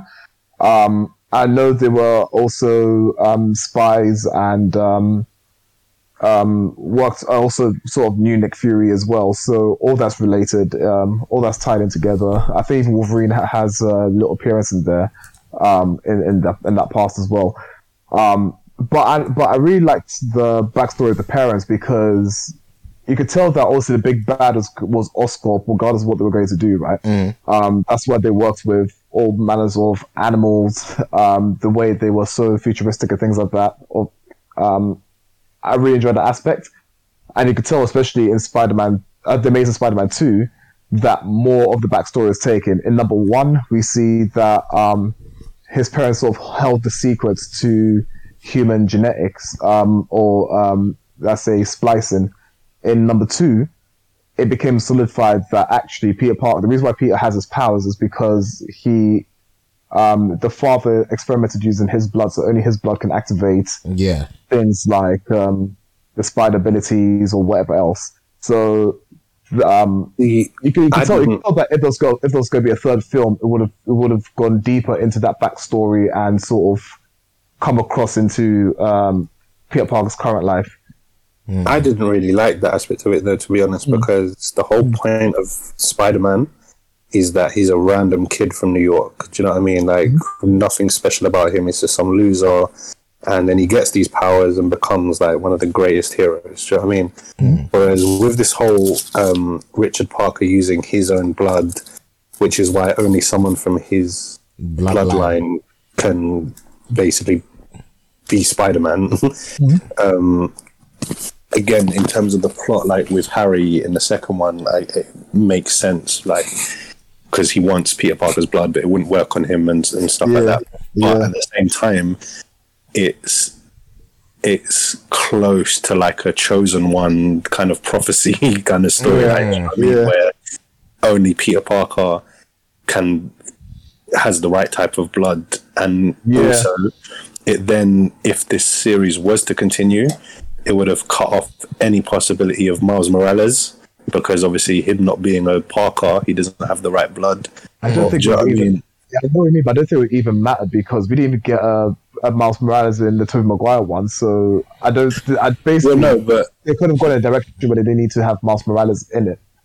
They didn't need to, but it, like you said, they were setting up everything. They were setting up everything, but we have no idea if they're going to get a Miles Morales or not. So, because that's never hinted. But if it wasn't still the case to say the Andrew Garfield, the Tom Holland one, where it was like a chosen one sort of thing, and you have a Miles Morales in there, how's he going to get his powers? I understand, because he's actually hinted. Do you know what I mean?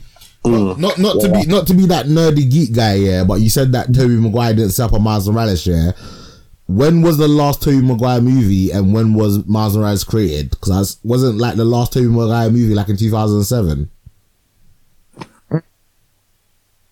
Yeah, that's fine. Yeah, that's true. Miles Morales might not have existed. Exactly. I don't think Miles Morales was created then. No, that's fair. That's a fair point. Yeah. But me saying Miles Morales, I mean, you can expand it into anything. Do you know what I mean? Peter Parker and his daughter, that could be a potential thing rather than Miles Morales. Do you know what? That could have been. Where is Tarantula, who came out in, I can't remember, I think it was like the first bad guy that Spider-Man fought against. Like, we've never seen a Tarantula before, so do you know what I mean? It could be anything could happen, and obviously we don't know if just because Miles Morales existed in was it at the time that Amazing Spider-Man was created, that he was definitely going to make an appearance. We didn't even get MJ. I mean, how many more films have we got on MJ or something like that? So that's the thing. In maybe not as much in the first Amazing Spider-Man, but definitely in Amazing Spider-Man 2, they were setting up everything, bro. Like, and then literally, this was around the times where you had the Sony hacks as well, and a lot of their emails got released to the public. Yeah. And some of the pitches that they were making for this Spider universe that they wanted to make to kind of rival the MCU was ridiculous. Like, they was even going to make an Aunt May movie. A whole movie about Aunt May.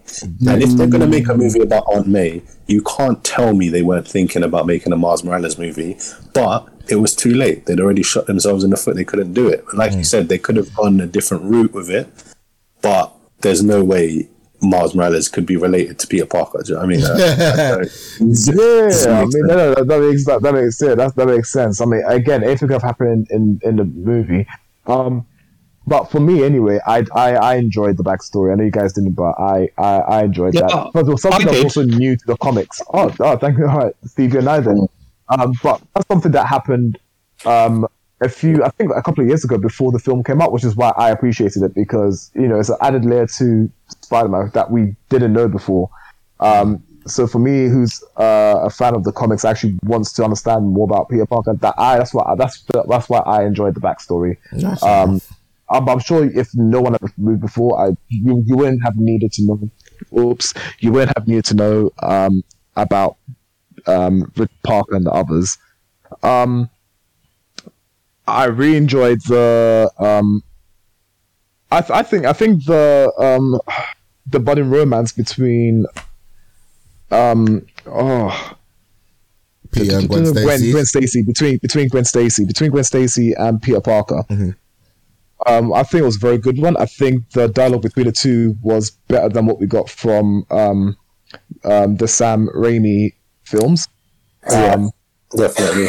I think that was the best part of the movies, was the chemistry between the two, and they even started dating in real life, so that's why the chemistry was probably so good. All right.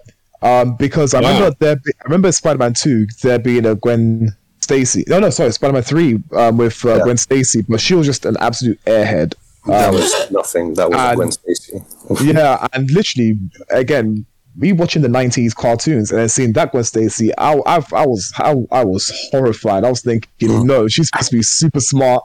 She's supposed to be in these movies, she was even. I mean, considering, I think this version of Peter Parker was probably the smartest out of all of the ones we've had, and applied his intellect in his fights the most. Like against Lizard, he used the code and created a synthesized like an antidote, and against Electro kind of like had to adjust his webs to conduct electricity, and do you know what I mean? So he applied his scientific knowledge to his fights and stuff.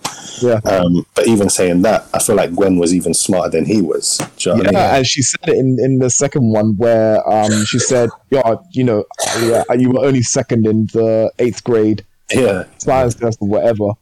And there was a dark joke that my girlfriend said when she goes, now that she's dead, he's number 1. I was thinking, that's true. He did it on purpose. Conspiracy, I think. Illuminati confirmed. Definitely. But I definitely like the dialogue between the two. You could tell that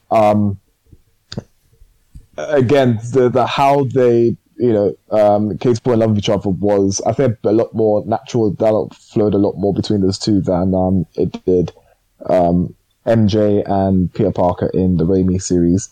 I do like to be fair, Ben Parker was, I think for me was a decent Ben Parker. It felt that he put up, I don't want to say he felt like he put more fight, as in, do you know what I mean? Does to say that other Ben Parker, the actor for the other Ben Parker, didn't do his job. Basically, I think they both portrayed Uncle Ben very, very well. So I give Amazing. So actually, I've already given my rating for Amazing Spider-Man. I'll give my rating for. Sorry, can you repeat what your rating for Amazing Spider-Man was? I think I give it 3 piece. Okay, fair enough. So Amazing Spider-Man 2. Wait, hold on. You know what? Did everyone else give their ratings for Amazing Spider-Man? Sorry. T, what was your rating? So I was one of the people that hated this movie when it first came out. I wanted Spider-Man 4. Do you know what I mean? I wanted the Raimi series to continue. They took a lot of the ideas for what was going to be Spider-Man 4 and continued it into this franchise. So having the Lizard, obviously Kurt Connors was in the Sam Raimi trilogy, so eventually it was going to lead to him becoming the Lizard. So at the time, I hated it. I despised it. But now that time's passed, watching it again, like I said, as adult, fresh eyes, and it's it's not as offensive as I originally found it. You know what I mean? It's not a great movie. It doesn't, in my opinion, it comes nowhere near the Raimi version, but it's not a bad movie. I'd give Amazing Spider-Man a half chicken. I think it's good. It entertained me. The acting was good for the most part. I think Andrew Garfield, even though he wasn't really nerdy, he was kind of more like, not even a loser, but like, he was just awkward. Do you know what I mean? Awkward, stuttery, the way he spoke. Like, he wasn't, but he seemed cool at the same time. Like, he had the leather jacket and skateboarding and shit. So, I don't know. I couldn't really read him that well. But no, I feel like the whole thing with his parents was a bit too much. Sometimes this movie did too much just to be different, just for the sake of being different. Like, as to not to be compared to the Raimi one. So adding this whole backstory of the parents. Do you know what I mean? Like, even when he gets bitten in the Sam Raimi one, it happens within the first 10 minutes, same way it does in the comics. Essentially, one spider comes down. In this one, they're like, what's better than one spider? How about a million spiders, like a room of spiders? You know what I mean? It's like they just kept trying to do more or do things different just for the sake of it being different. It didn't necessarily improve it, or, do you know what I mean? It's just to differentiate it from the original trilogy. But no, I enjoyed it. I enjoyed it more than I thought I would. As stupid as moments as there were some really good moments. Like, Kurt Connors obviously has one arm. There was that moment where he was like looking in the mirror, like had the window kind of down the center half of him and was looking at the reflection of his hand, and it kind of looked like he had two hands. Like, little moments like that make you feel for the character. Do you know what I mean? So it was better than I remember it being. All right, calm, Stevie. Yeah, totally enjoyed it a lot more than I recall when I first saw it. And I think part of that is that whole kind of like that kind of leftover when you're into, you know, the Spider-Man that you knew, you know, that you're used to the Spider-Man that you've been watching for 3 movies. Yeah. And then they come along with some fucking pretender who, do you know what I mean? Like, and you're like, right, it's not my Spider-Man. I'm not happy with it. And whereas, you know, like seeing it now with fresh eyes, I actually really enjoyed it. And yeah, there are some bits of it that are a little bit like questionable. But all in all, I thought it was actually a pretty good, like, what's the word? Sort of interpretation of what Spider-Man could be like in another universe. And I'm quite thrilled by, like, after having seen Into the Spider-Verse, I love the fact that they got like different versions of Spider-Man, and just the idea that we could be getting Andrew Garfield and Tobey Maguire in the next Spider-Man movie really thrills me, because it's playing around with this kind of all these different versions of Spider-Man, and they were very different versions of Spider-Man, weren't they? They you know, they were different people. They had different backstories. So it was genuinely, you know, like, it wasn't like, oh, Spider-Man's, you know, had this same upbringing, same background. It's a different kind of experience. So yeah, no, I had a good time. I'd give this like a 3-piece. Fair enough. It's not like it's true the best movies in the world, and certainly the second movie did let me down quite significally. Where I watched the first. Well, no, the first half of the second movie, I was quite, I was getting into the whole story about Electro and everything. But when they brought in, they added that bit on with the introduction of the Green Goblin, and I was just like, nah, you know, like, yeah, that was the stretch for me. I really did enjoy that.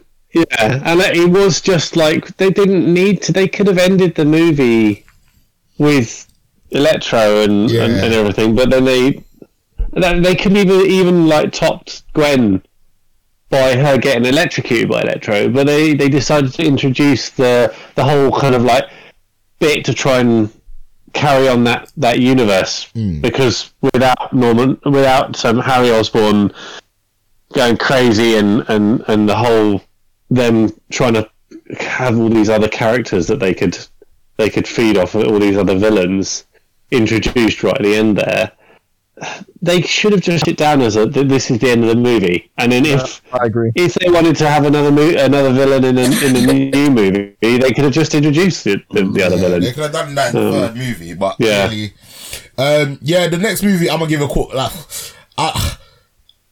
You know what? Because I'd heard so many bad things about this movie, I went in with like a certain level of expectation of it being absolutely awful. But it weren't.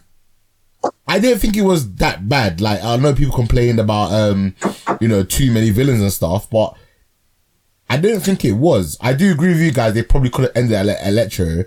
But one thing I will say, I saw that, as far as I can remember, or as far as I can retell, I know Gwen Stacy died in this movie, but I don't think I'd actually seen it.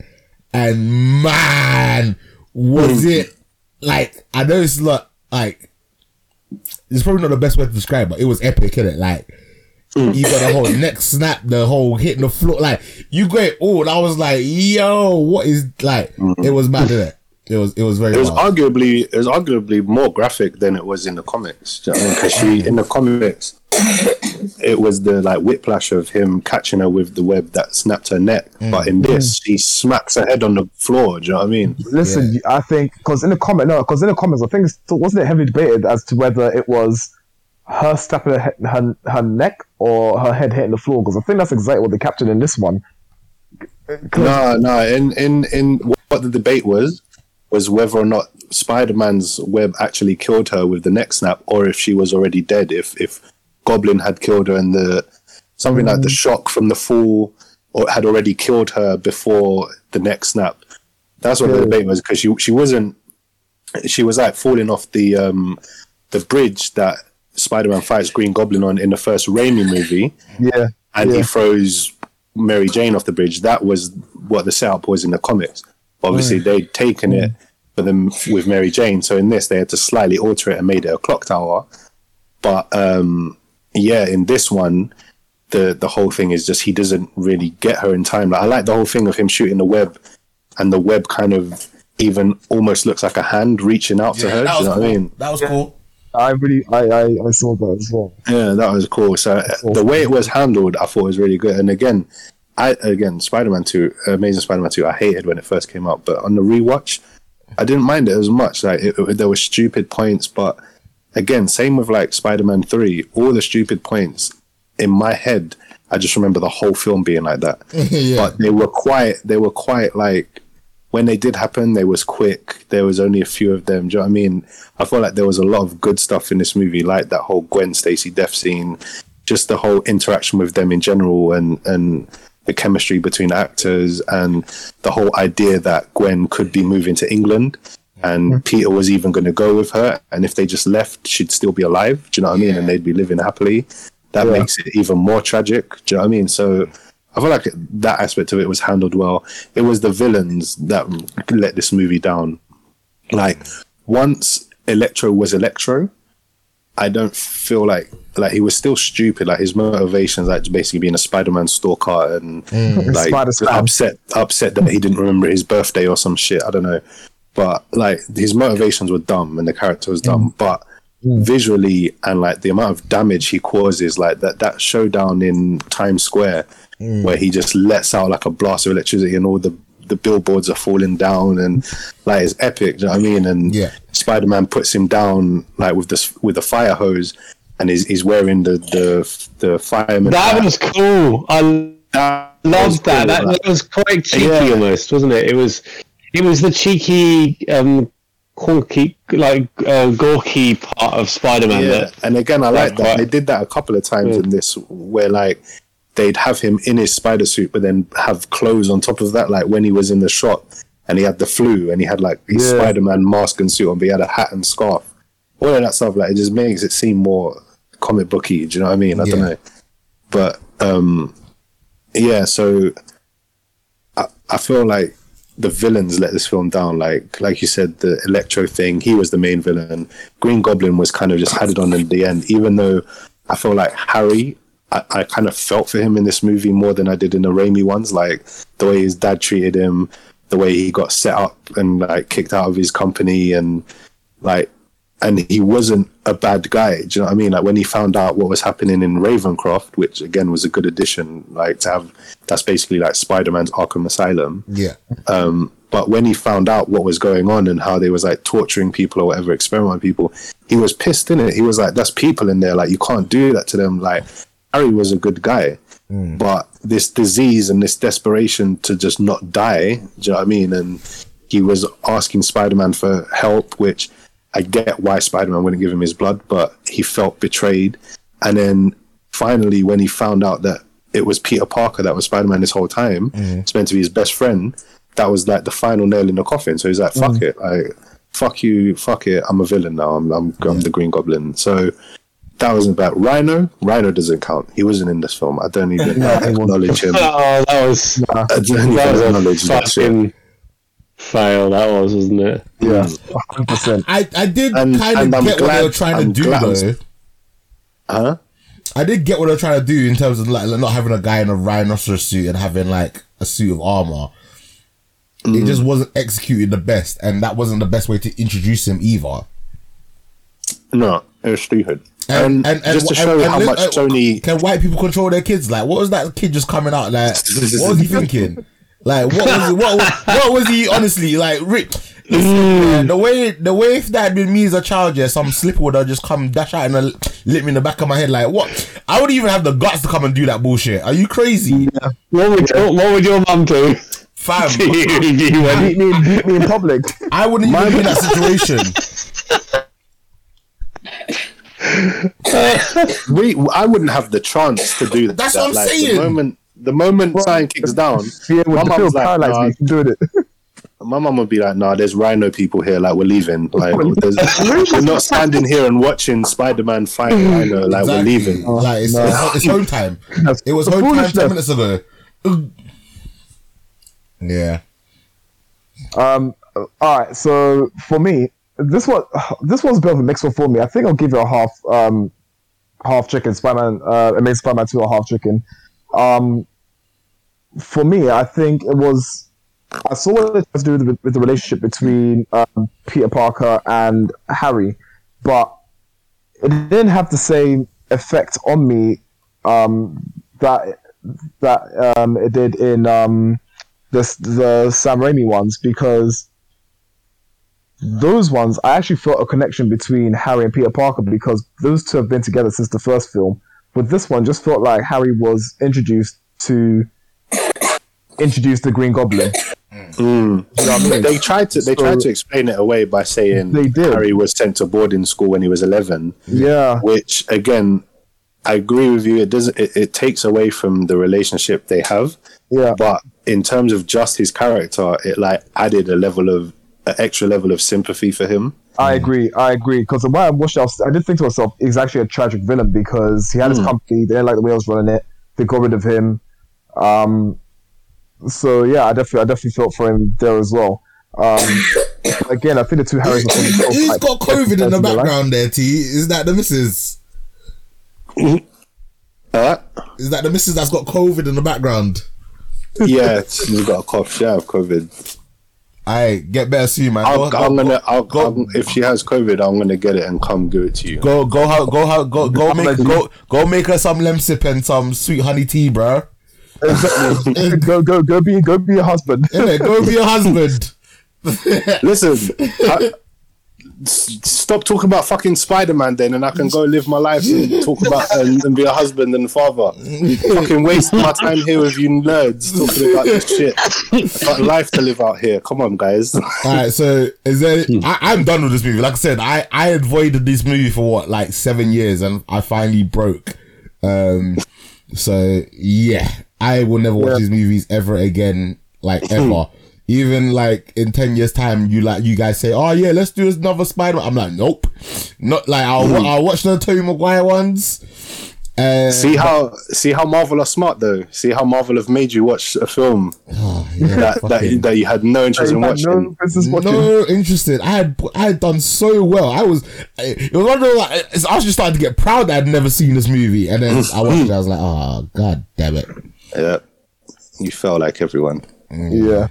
All I'm saying is, I'm glad that Marvel took over the control of Spider-Man, because if we had to get a sequel to this and get this stupid Sinister Six that they were trying to set up with their basement of villain origins, like, yeah, come grab a octopus tentacle or grab a vulture wings, like whatever you want, man. We've got it all. Like, it's taken away from each villain. Like, they're meant to be individuals who come together, because individually they lose to Spider-Man, but together they outnumber him and can overpower him. Yeah. So the way they were setting it up, in my opinion, was dumb. Like, and it was worse than what they ended up with, because in an extended version of that scene in the basement, you see some Venom, you see like a Venom symbiote, you see like more stuff. Even what you said, Ace, about his parents and how dumb it was having to them. There's a deleted scene where at the end, when he's at Gwen Stacy's funeral, his parents turn up, and then everyone else leaves, and he's just there on his own. His dad turns up. I would have hated that. I would have given it bones straight away. That would have got bones. Oh my gosh, that's awful. It would have been so dumb, because at least, like, as much as they added this backstory, they should have still been dead. Like, how did he survive the plane crash? Like, that's probably why they deleted it. But yeah, it could have been even worse. Oh gosh. Well, like I said, thankfully I will never have to watch this again. We're gonna quickly talk about He-Man, because I don't really have a lot to say. I know T, you like this second part of He-Man more than the first. I didn't really like it at all. I'll give this a quarter chicken. The CGI version, or whatever, the 3D animation, whatever one that's more aimed at kids, is definitely much better than both of these seasons. I'm gonna let you, actually, let's go with Martin first. Martin, did you get around to watching He-Man? Yeah, I watched it. I thought it was decent. I thought it was decent. I really like the fact that, is it Evil? Was it Evelyn? Evelyn. Yeah.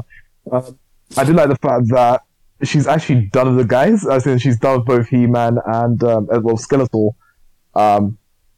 Because obviously we get a bit of a backstory into how she even came to work with or work under Skeletor. When she got the power as well, how she was building it, what she thought of the universe, etc. So I think actually us understanding the villains more was actually pretty interesting. I enjoyed that. Other aspects I definitely enjoyed. I like that He-Man was actually in it a bit more, because in the previous seasons He-Man was hardly ever in it. Yeah, and also the choices that each individual person had to make towards the end, I thought was pretty cool to see. I'm saying each individual person, but I mean just is it Teela? Yeah. So overall, I'll give it half chicken. Okay, cool. T. Okay. Yeah. First of all, I was just going to add to a point that you said, Martin, about Teela having to make a choice at the end. And I don't think she did. And I think it slightly let the show down in the finale, where, because she had to give up all her like connections to people and any type of life she might have to be the sorceress, which meant she would have had to stay in Castle Grayskull. She'd have to stay there. She can't leave. That's the whole point, is that the sorceress is in the castle, and then she gives, and then they go out and fight for her. Do you know what I mean? So now that Teela's the sorceress, and that was set up, like, it was like, you're going to have to give up all your family and stuff. And then she just like, she became a sorceress, and she was like, no, I'm actually just not going to stay here. Yeah. Like, and so it's like, so this whole time, this whole time, was that a self-imposed rule? Like, was the last sorceress just lazy and was just like, no, she just didn't want to do it. She's like, no, I took it as Adam. I took it as just a greater understanding. Like Tila understood that actually she didn't have to protect the power; she could actually use it, and it was okay. I just thought it was a bit of a cop out, to be honest. I thought her sacrificing everything would have been more impactful, like emotional kind of ends. I don't know. I felt like it was a bit of a cop out. Yeah. I also think that, like, again, I know people are going to complain about this because of the whole, like, what's it called, feminist agenda, girl power kind of thing, because they continued it. Like in part one, it was really clear, and like He-Man wasn't even in the show. In this one, Adam was in the show. He-Man still wasn't really as much. But they kind of made up for it. Like that whole Savage He-Man shit was fucking epic. Like that alone, in my opinion, made up for the lack of He-Man in the first part. Like this whole second part I thought was much better. It was action packed. Every episode was action packed. The 5 episodes flew by. Like I forgot that it was only 5 episodes in part one as well, because it felt like it was so long, and it felt like a lot more happened, like in terms of the time frame, whereas this, it seemed like it could have been like a couple of days, if that. But no, I like just having Skeletor in it for the for the whole of this series was made it much better, and having obviously Mark Hamill voice him had a bit of a joke. He did a bloody good joke, bloody good job of voicing Skeletor, didn't he? He really did. There was aspects of Joker in it at times, but it was still good. And it was classic Skeletor. Like he bitched out every chance he could. Like when he was winning the fight, he was cocky and everything. And as soon as his opponent had the upper hand, he would bitch and beg for his life and plead. Like that's classic Skeletor. Like we love that shit. You reckon Frieza's based off of Skeletor? Huh? You reckon Frieza is based off of Skeletor? 100%. I think a lot of villains are based off Skeletor, like in that aspect. Do you know what I mean?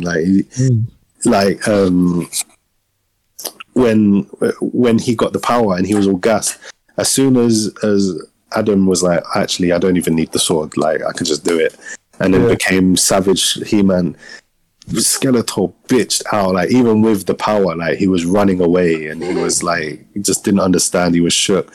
When Evelyn got the power, he was like, oh, spare me. Please don't kill me. And all this, like, he was shook. Like, it was funny, man. It was classic stuff. I don't know if what about the bit at the end with the motherboard character? Oh, that ending bit! I was like, "Holy crap! It's not over yet." There's another bigger, badder person, and she's female. Exactly, girl power. I'm interested to see what they do with the whole mother box thing there. Yeah, it would be interesting to see if this show gets greenlit to continue, to be honest. I've had such a negative response, and the backlash has been crazy.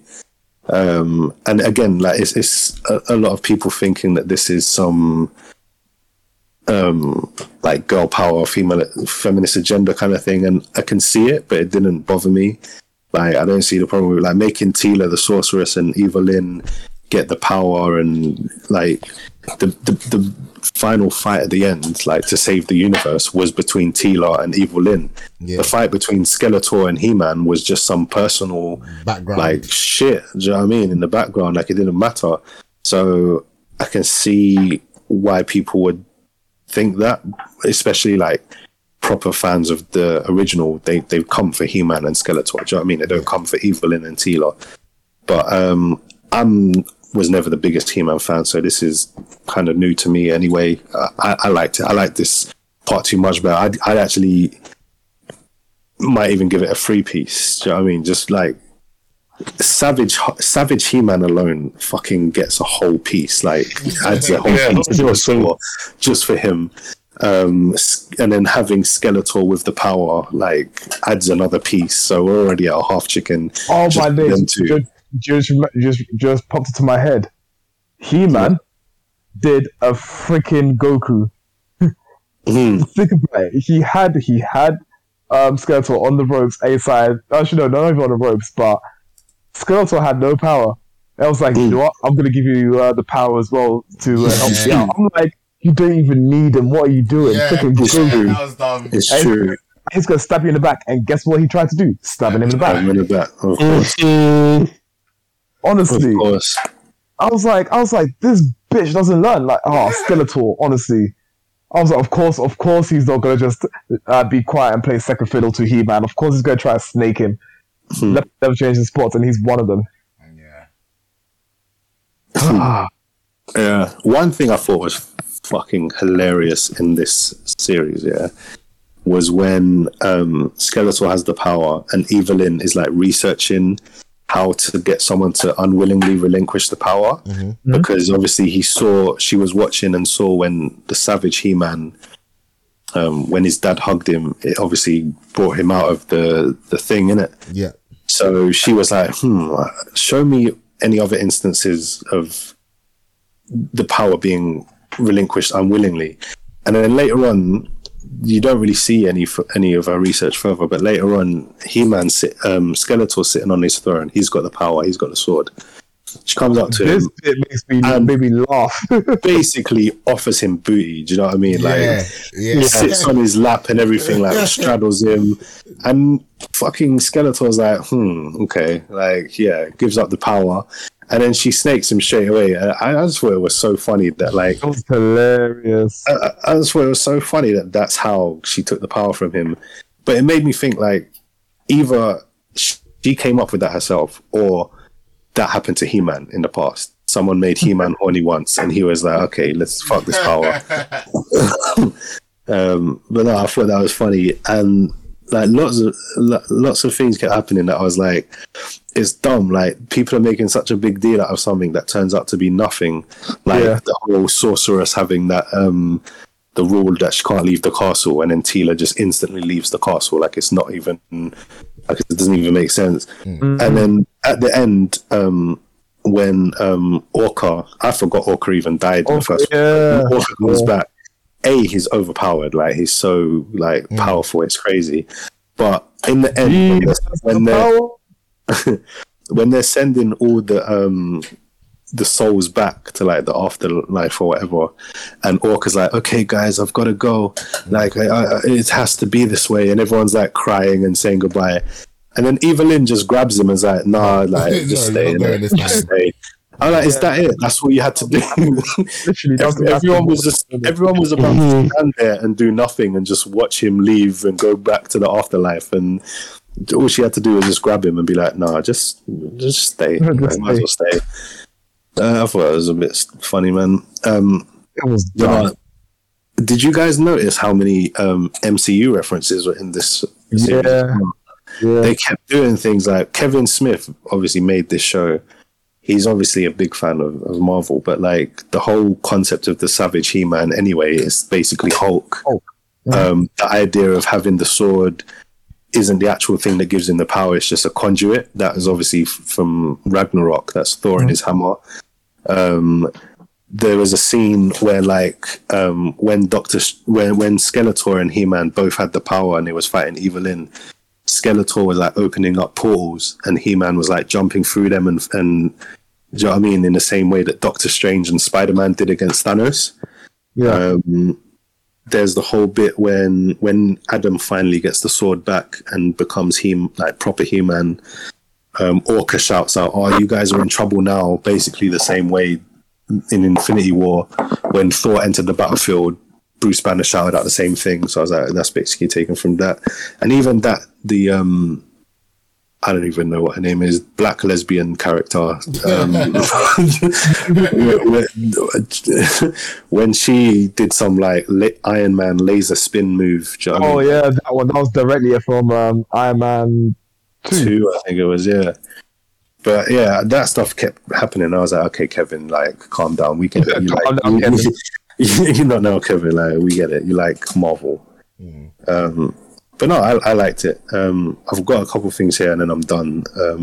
But like I said about this whole female power thing, yeah, I feel like in this half of the season, even though we had Adam and Skeletor, they were representing men like quite in a bad way, like in a bad light. Like men, if you look at how Skeletor gave up the power, it's showing men to be easily manipulated, like motivated by sex.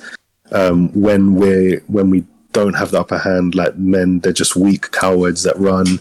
When they do have the power, they're abusive. Or even if you look at the savage He-Man, it's just like mindless aggression, kind of like a metaphor for toxic masculinity. And even in the end, when you had the final fight, the men resolve their problems with fists, like with fighting and swords, even though it's like a personal thing, it's pride that they're fighting for. Whereas the women, they were fighting for the fate of the universe, and they resolved their problems with words in the end and emotions, and neither of them ended up fighting. Do you know what I mean? And both of them, like, Evelyn got redeemed, and do you see what I'm trying to say? Yeah. So I get you. I can get where people might come with that, but I just think like it made for a good story.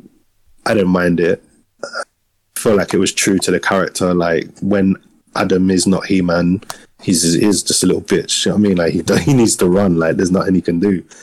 But yeah, so I can see that being like a reason why some of these keyboard bashers in their basements might decide that they don't like this show. But for me, it was good. Like I said, I give it a 3 piece. I much enjoyed this second part better than the first part.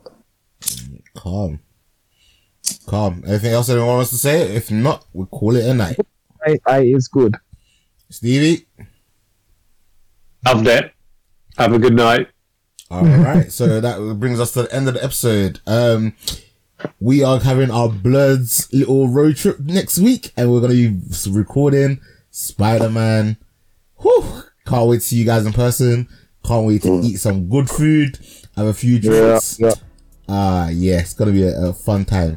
But yeah, you guys will hopefully have to tune in next week, and we're going to try and maybe do our Spider-Man review like on the Thursday and get it out first before everyone else. But that all depends on everyone's availability. But yeah, so that's the end of the episode. Without further ado, Stevie, say bye to the people. Bye, people. Mine, say bye to the people. Bye, everyone. Catch you next time. Big T, say bye to the people. Bye to the people. Alright, guys. Thanks for listening. Bye bye now.